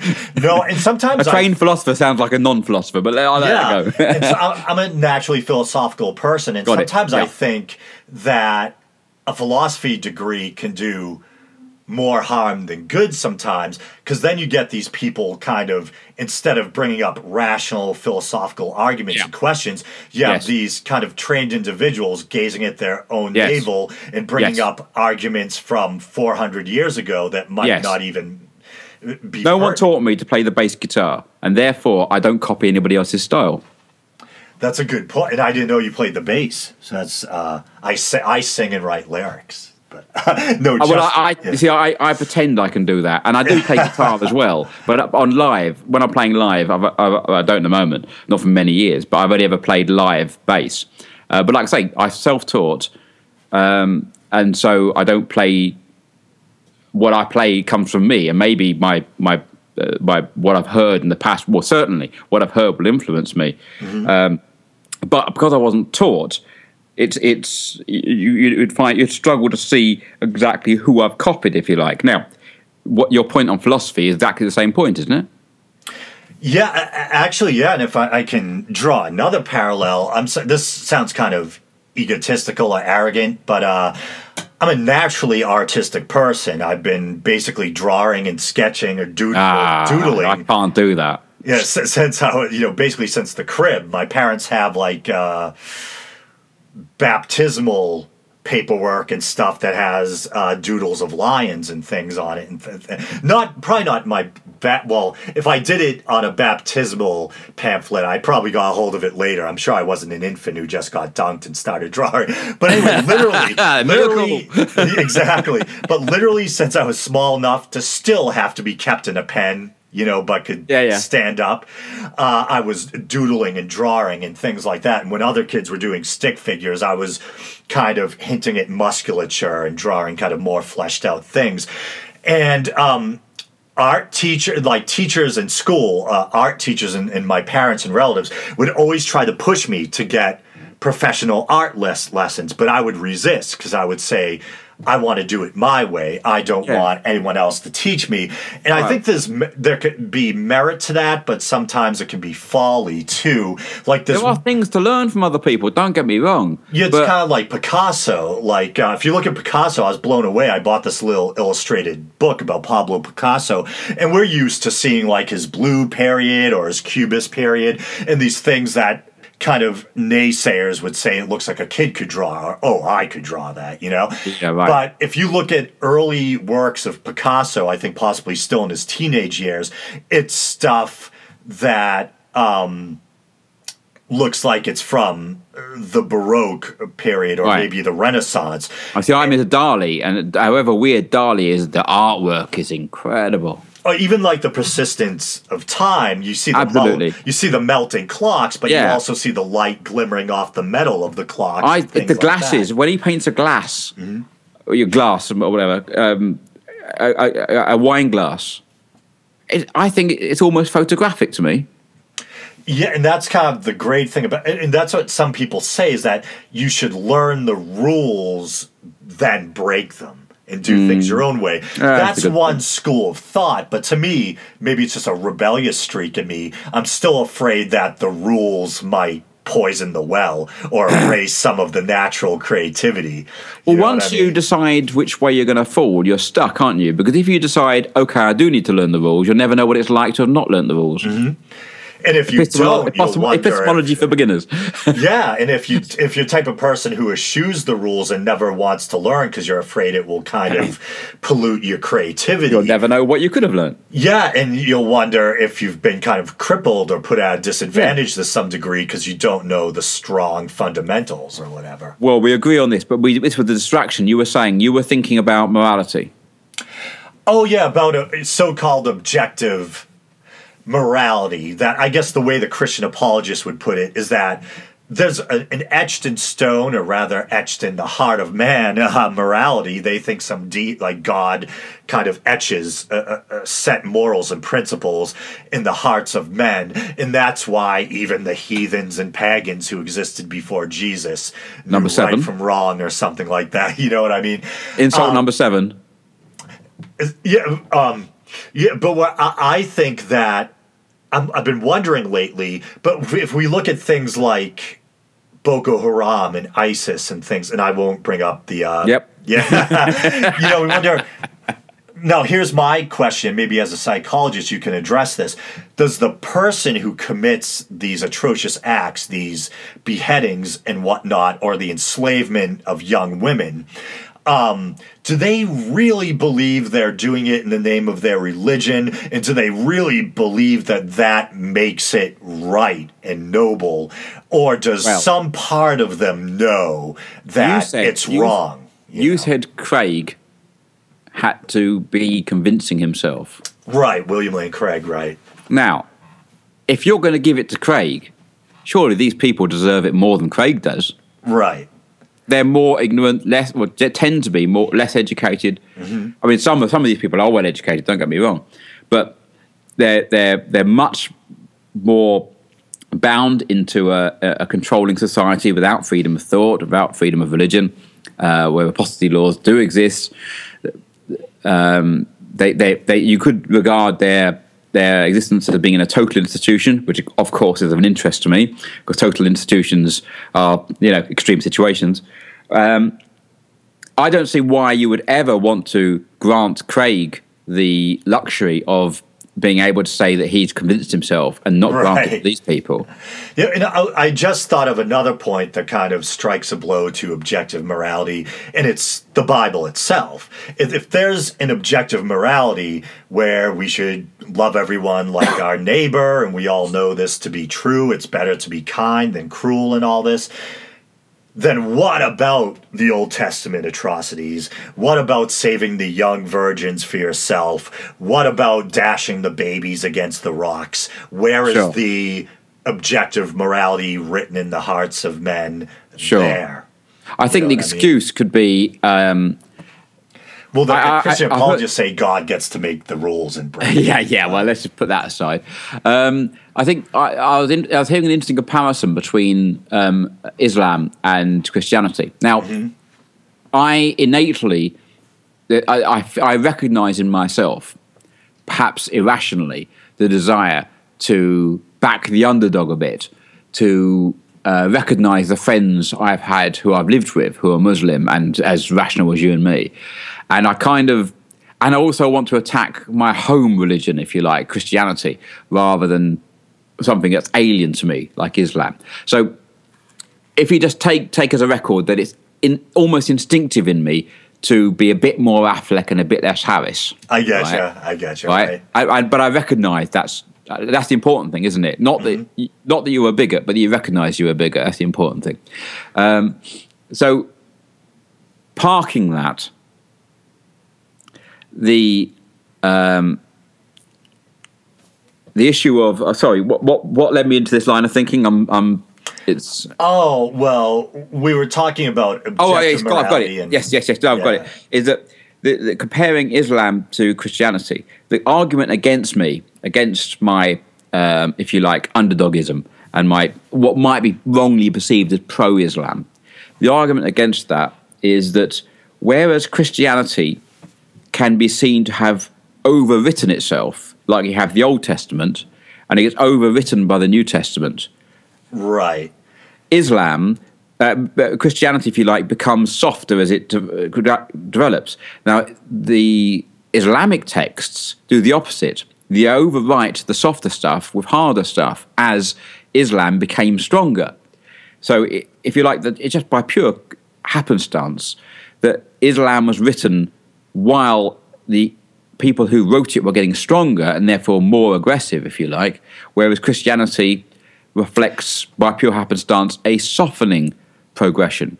And that this might be the two differences. If we're going to compare two stupid things, Christianity and Islam, right. Christianity could be seen to as a progressing softer, whereas Islam could be progressing tougher in its doctrine, in the original texts.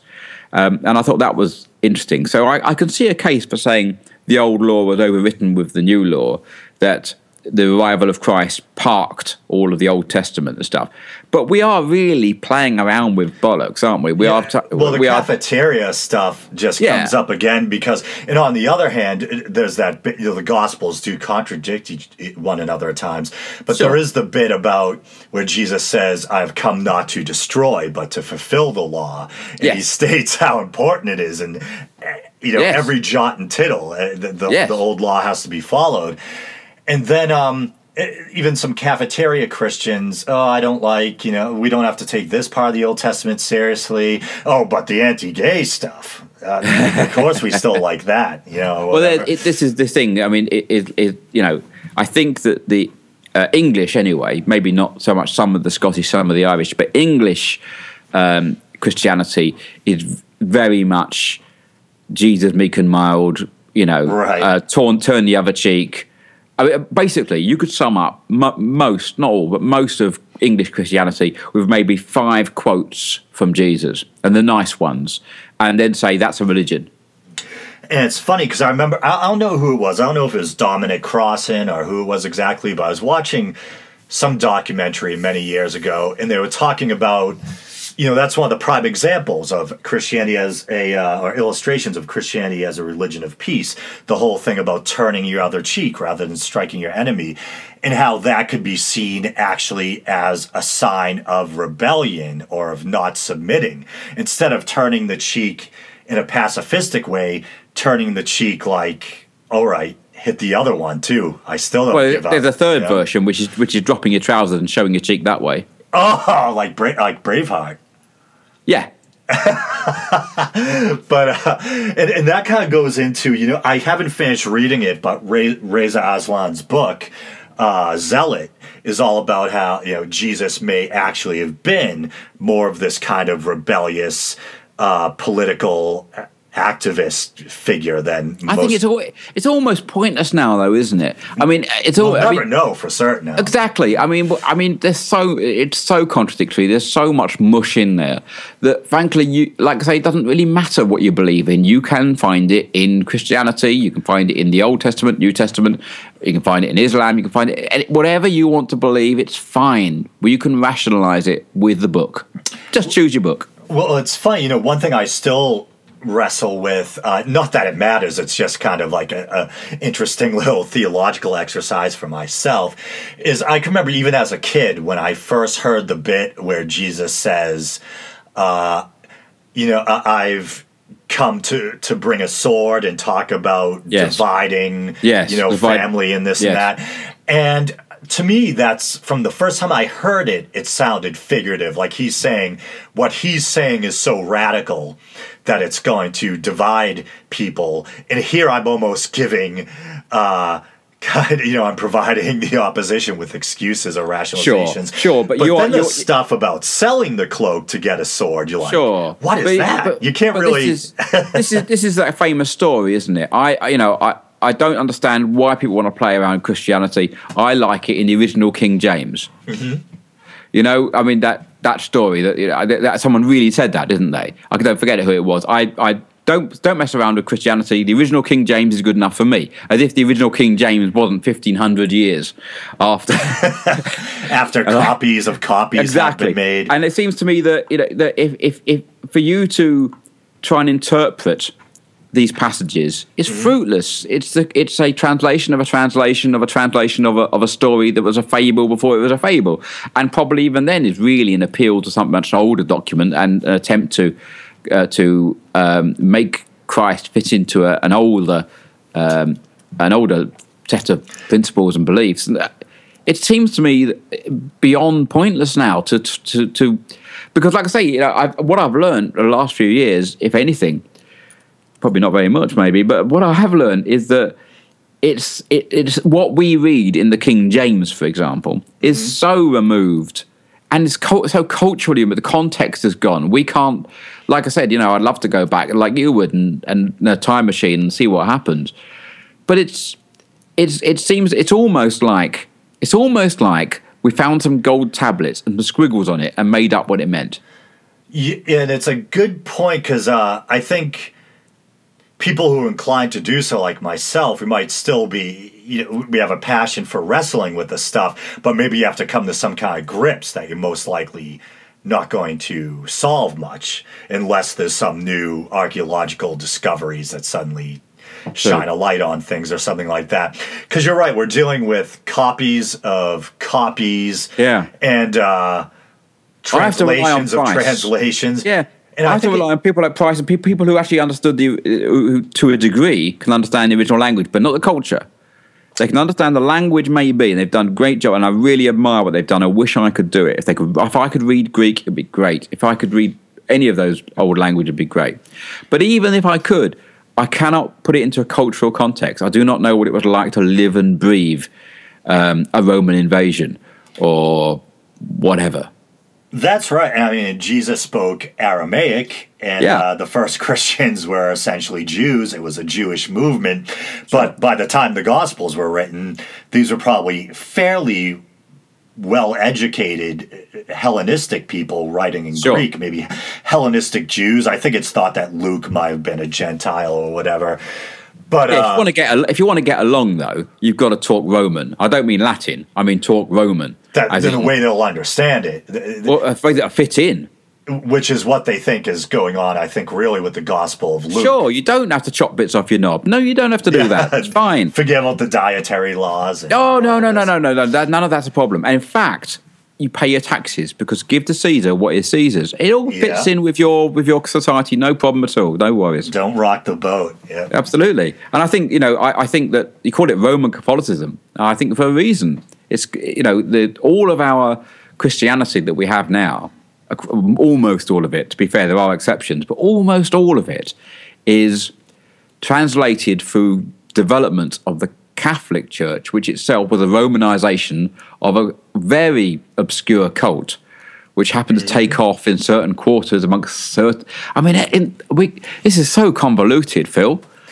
Yeah, I mean, obviously the Roman Emperor Constantine, and then there's all these arguments over did he actually convert to Christianity? He seemed to employ all this symbolism that celebrated, the Roman sun god and things like that. And then not to get too Dan Brown, because one thing I hate about Dan Brown is the way he just kind of writes.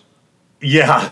I had to stop myself from swearing. I was going to use some real strong vulgarity about the way he basically deflowers history or the way he kind of sure, but he has inspired some thought at least. But yeah, it is trash. It is Pulp Fiction because he has the stuff about in his version, the Council of Nicaea is where the Bible is assembled. Nonsense. But really, it's afterwards with Eusebius and Constantine orders up some unified Bibles or whatever.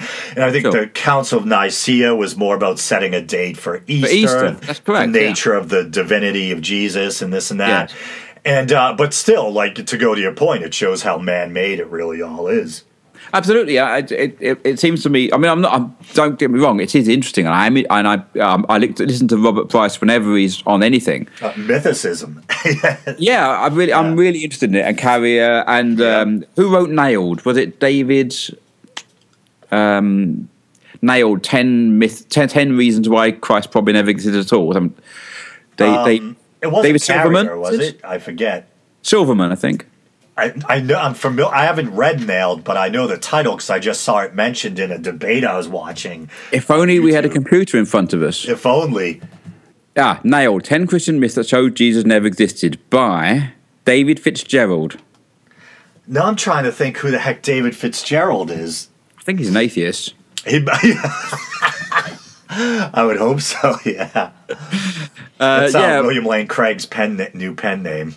No, I because it was this sort of work that started to push me towards mythicism from, absolute mythicism, as opposed to there may have been a guy that wandered around the desert, because it was this whole idea that Paul doesn't actually, in his writing, doesn't actually suggest a guy actually existed. It's more of a culty kind of, it all happened in heaven kind of thing.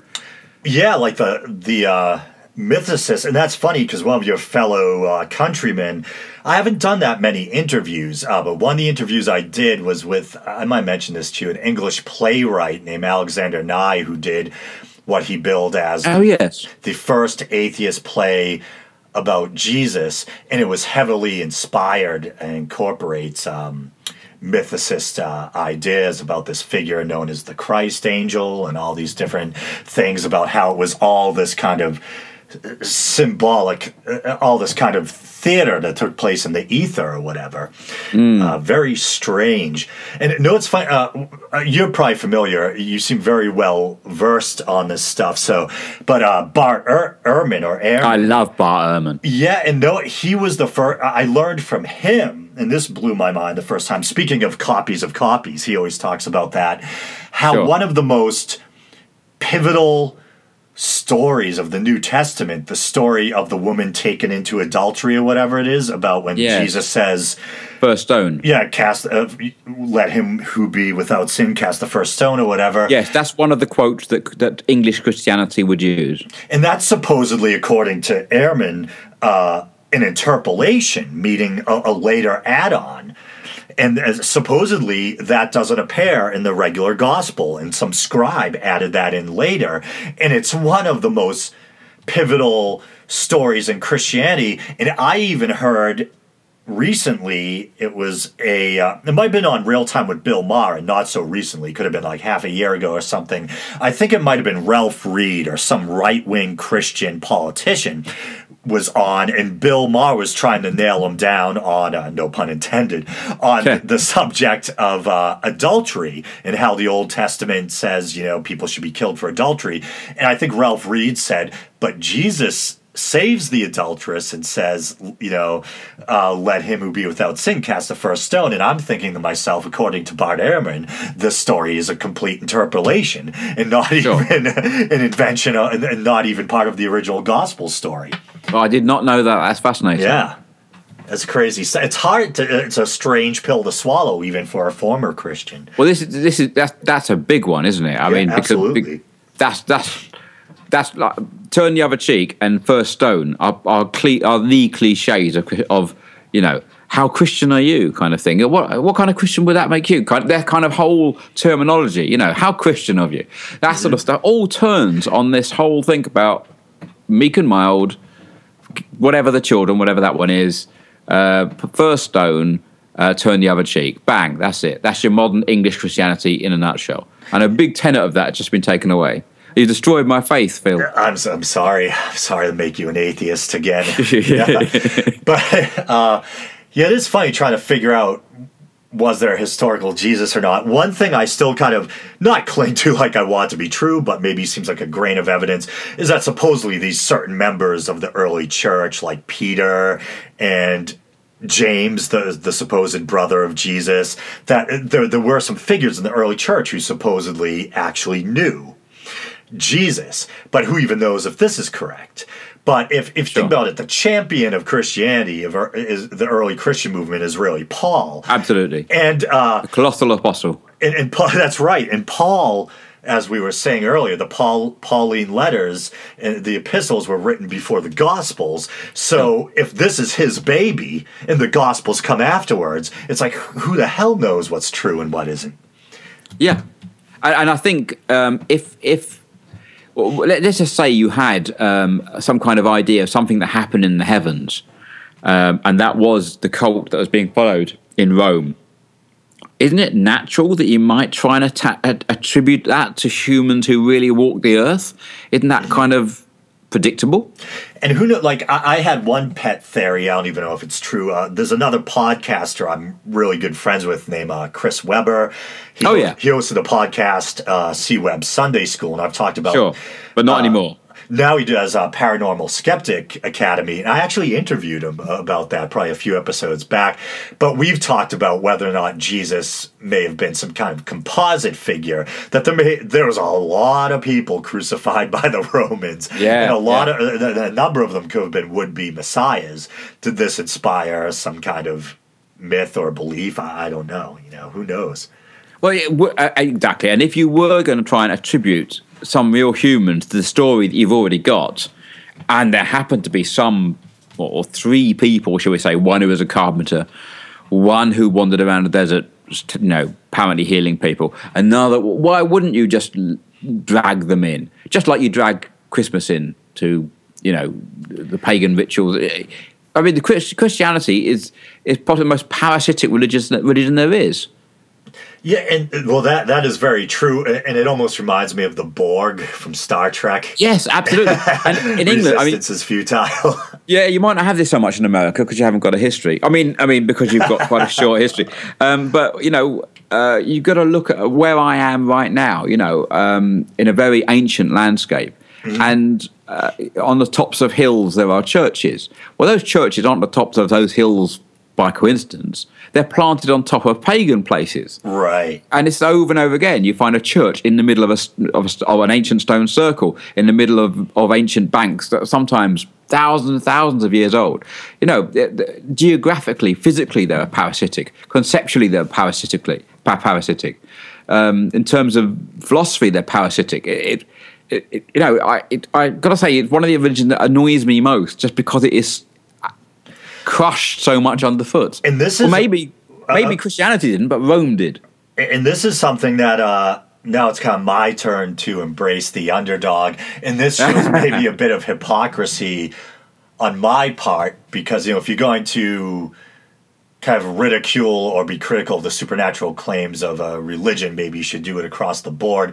But I still really heavily like I spoke about my early love of mythology and whatnot. Sure. I still really romanticize the pagan religions and the loss that Catholicism stamped out worldwide as well. It's not even over here, but it's South America. It's across Europe. It stamps out these. Yeah, I have the warm and fuzzies about these old beliefs as well, and I want to see them and I want to enjoy them. And as a psychologist, to understand them, and someone who's interested in culture, to get to grips with these varying beliefs and compare them, and they're just stamped out, and it's offensive. It's sad, isn't it? And you guys have some of the best ones. I think the theory is a lot of gods in different cultures that had been Christianized ended up becoming like diminutive. They ended up becoming house spirits, brownies, and sprites, and things like that. There's in the Bronze Age, and the Iron Age. I don't know. Do you know? I don't know if you know much about bog bodies. Oh yeah, there's about 300 bog bodies. The tannin in the bogs turns them into these leathery corpses. Sure, and these were often triple killed, overkilled. Right, that wasn't like bludgeoning. No. Triple killed and buried in a bog. It does look very ritual, And amongst in the same sort of places in bogs are old Iron Age swords and whatever, and Bronze Age implements for the Bronze Age earlier ones. Mm-hmm. And in one place, they found this huge urn full of butter buried in the bog, and in Ireland. And they said that on this, I can only take their word for it because it was a pretty poor program. But the program recorded that even in living memory, people used to take lumps of butter and put it in the bog.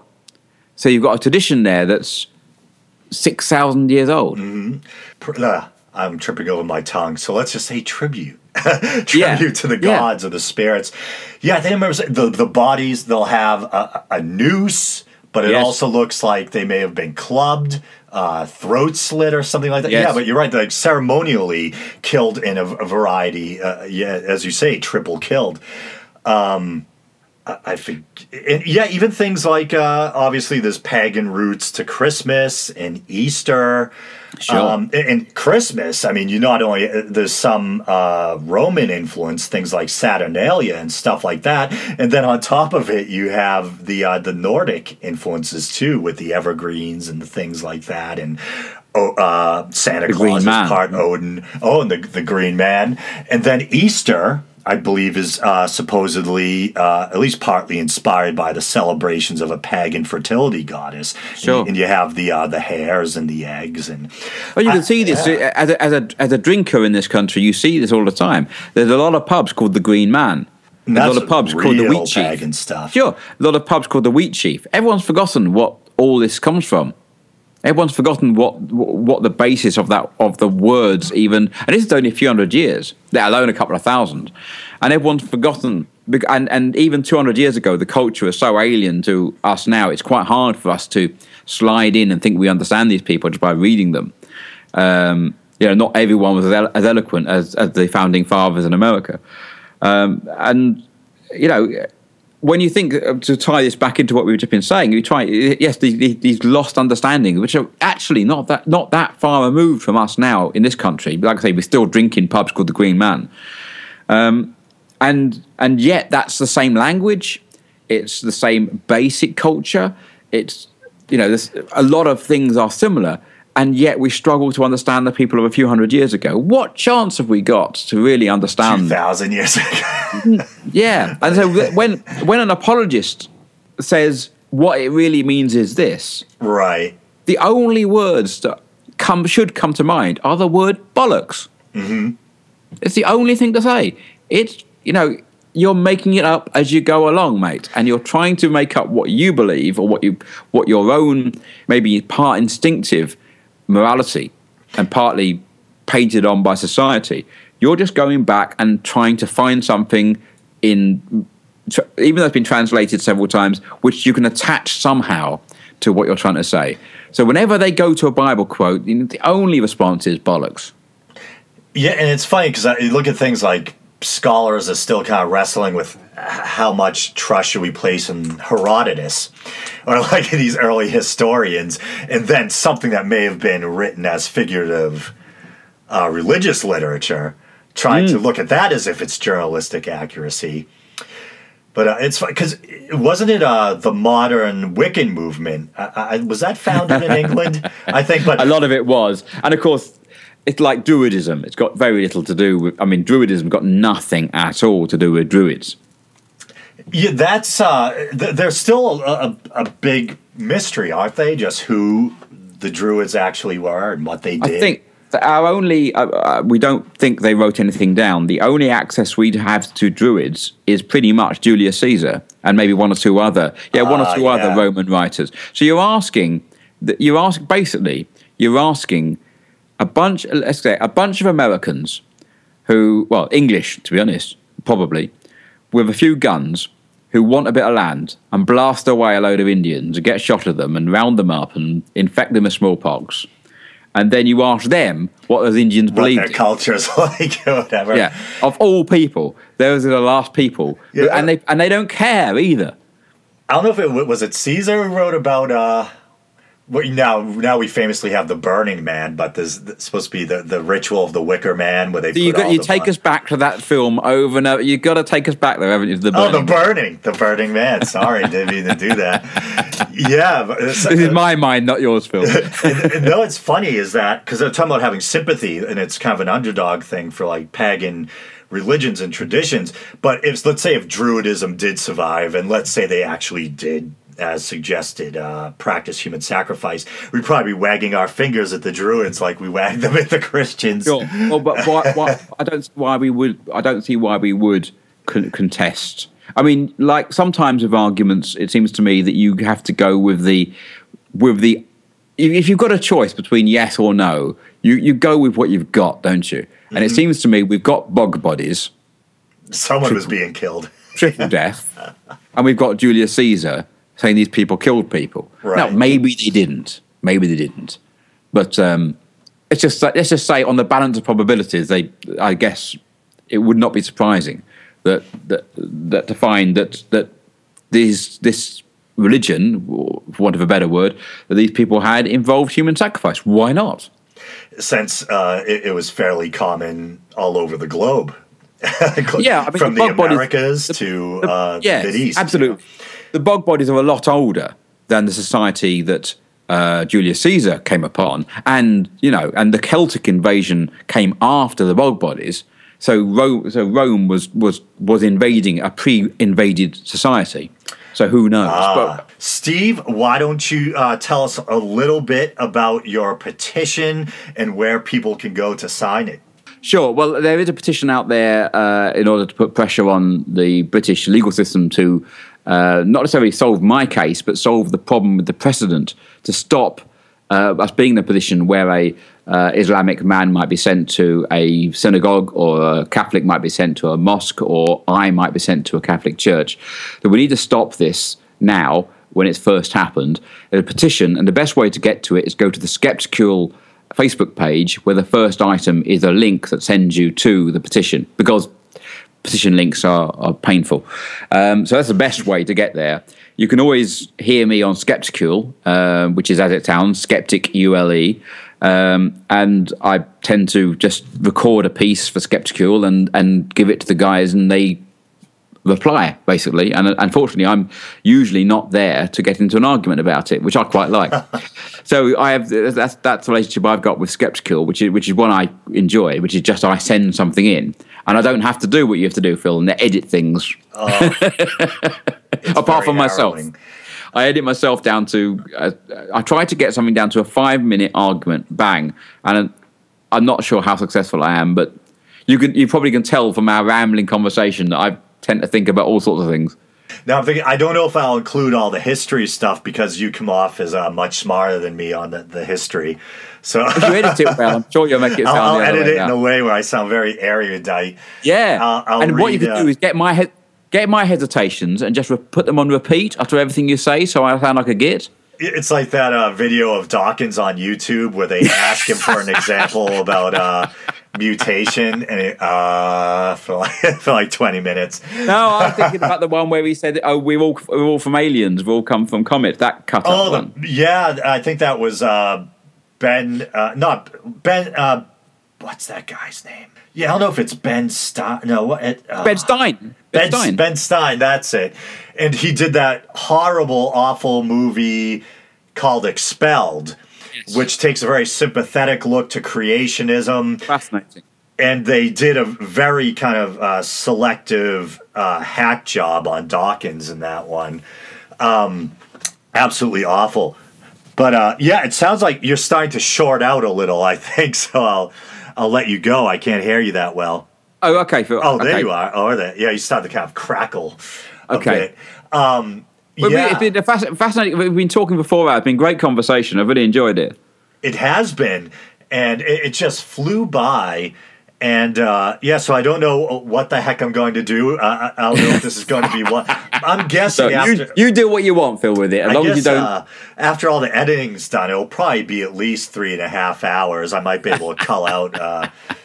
If it wasn't so late, I could carry on talking about this stuff forever. You and I clearly think about the same sort of things. Absolutely, and I think it would be great if at some point we should talk about history and ancient religion again. That'd be kind of like a breath of fresh air. We'll be disciplined, won't we, Phil? We'll say we'll talk about this, and we won't talk about hijacked aircraft, and we won't talk about this, and we won't talk about that. We'll be very strict, disciplined, and we'll talk about what we said we would talk about. That'd be excellent, because at some point, I've told a couple of people, at some point I plan to do a weekly podcast on mythology where I just look at a different myth or folk tale every episode. So I really love this stuff. It'd be great if sometime we talked about some of the early folk traditions and religious beliefs of pre-Christian Britain and things like that. I can do some stuff there. I mean, what happened when I stopped being a truck driver and started educating myself, I planned to go to university to study archaeology. Mm-hmm. And I did. I studied archaeology for a year at university. But it wasn't working for me. It wasn't stretching me. It wasn't doing what I wanted it to do. It was probably a bad decision. But it was just something that drove me. I think it's this search for authenticity, this search for the underlying reality, search for where we come from. It was a kind of drive in me. And that's why I went to archaeology, because that's the ultimate search for where we come from in this kind of global we. And then, of course, why wouldn't I transfer to psychology? Because isn't that where we come from? You go from studying the rocks and the rubble to studying what makes a person the rocks and rubble in people's heads. In people's heads, that's right. But no, I think it's talking about the hypocrisy of liking ancient myths. I think it has to do with the fact that they're not practiced anymore and that we can enjoy them as quaint symbolism from a distance. When you still have people trying to convince you that God flooding the world actually happened and things like that. That's when it gets ugly. Okay, so I want to thank you again, Steve, for coming on and not only sharing your personal story about this court case and the repercussions it could have at large regarding freedom of religion in Britain, but I also want to thank you just for a great, stimulating conversation on a number of topics, and you've been an excellent guest, and I hope you had a good time too, and I'm hoping to have you back again. Thank you, Phil. It's been great. I've really enjoyed chatting. It's just been like two guys chatting in front of the fire, which suits me fine. Absolutely. And we've been talking a lot off the record, so we've said goodbye a few times. So now we're just recording the formal goodbye. This is the formal goodbye. So thank you, Phil. I've really enjoyed talking. Me too. Thank you, Steve. Thank you for listening to this special episode of The Week in Doubt.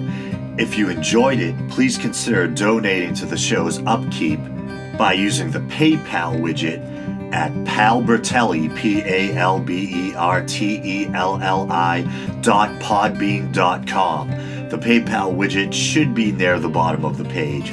Why is it hidden at the bottom? I don't know. And who knows if I'm able to monetize the show enough. Maybe I can stop swinging a hammer and make this my day job.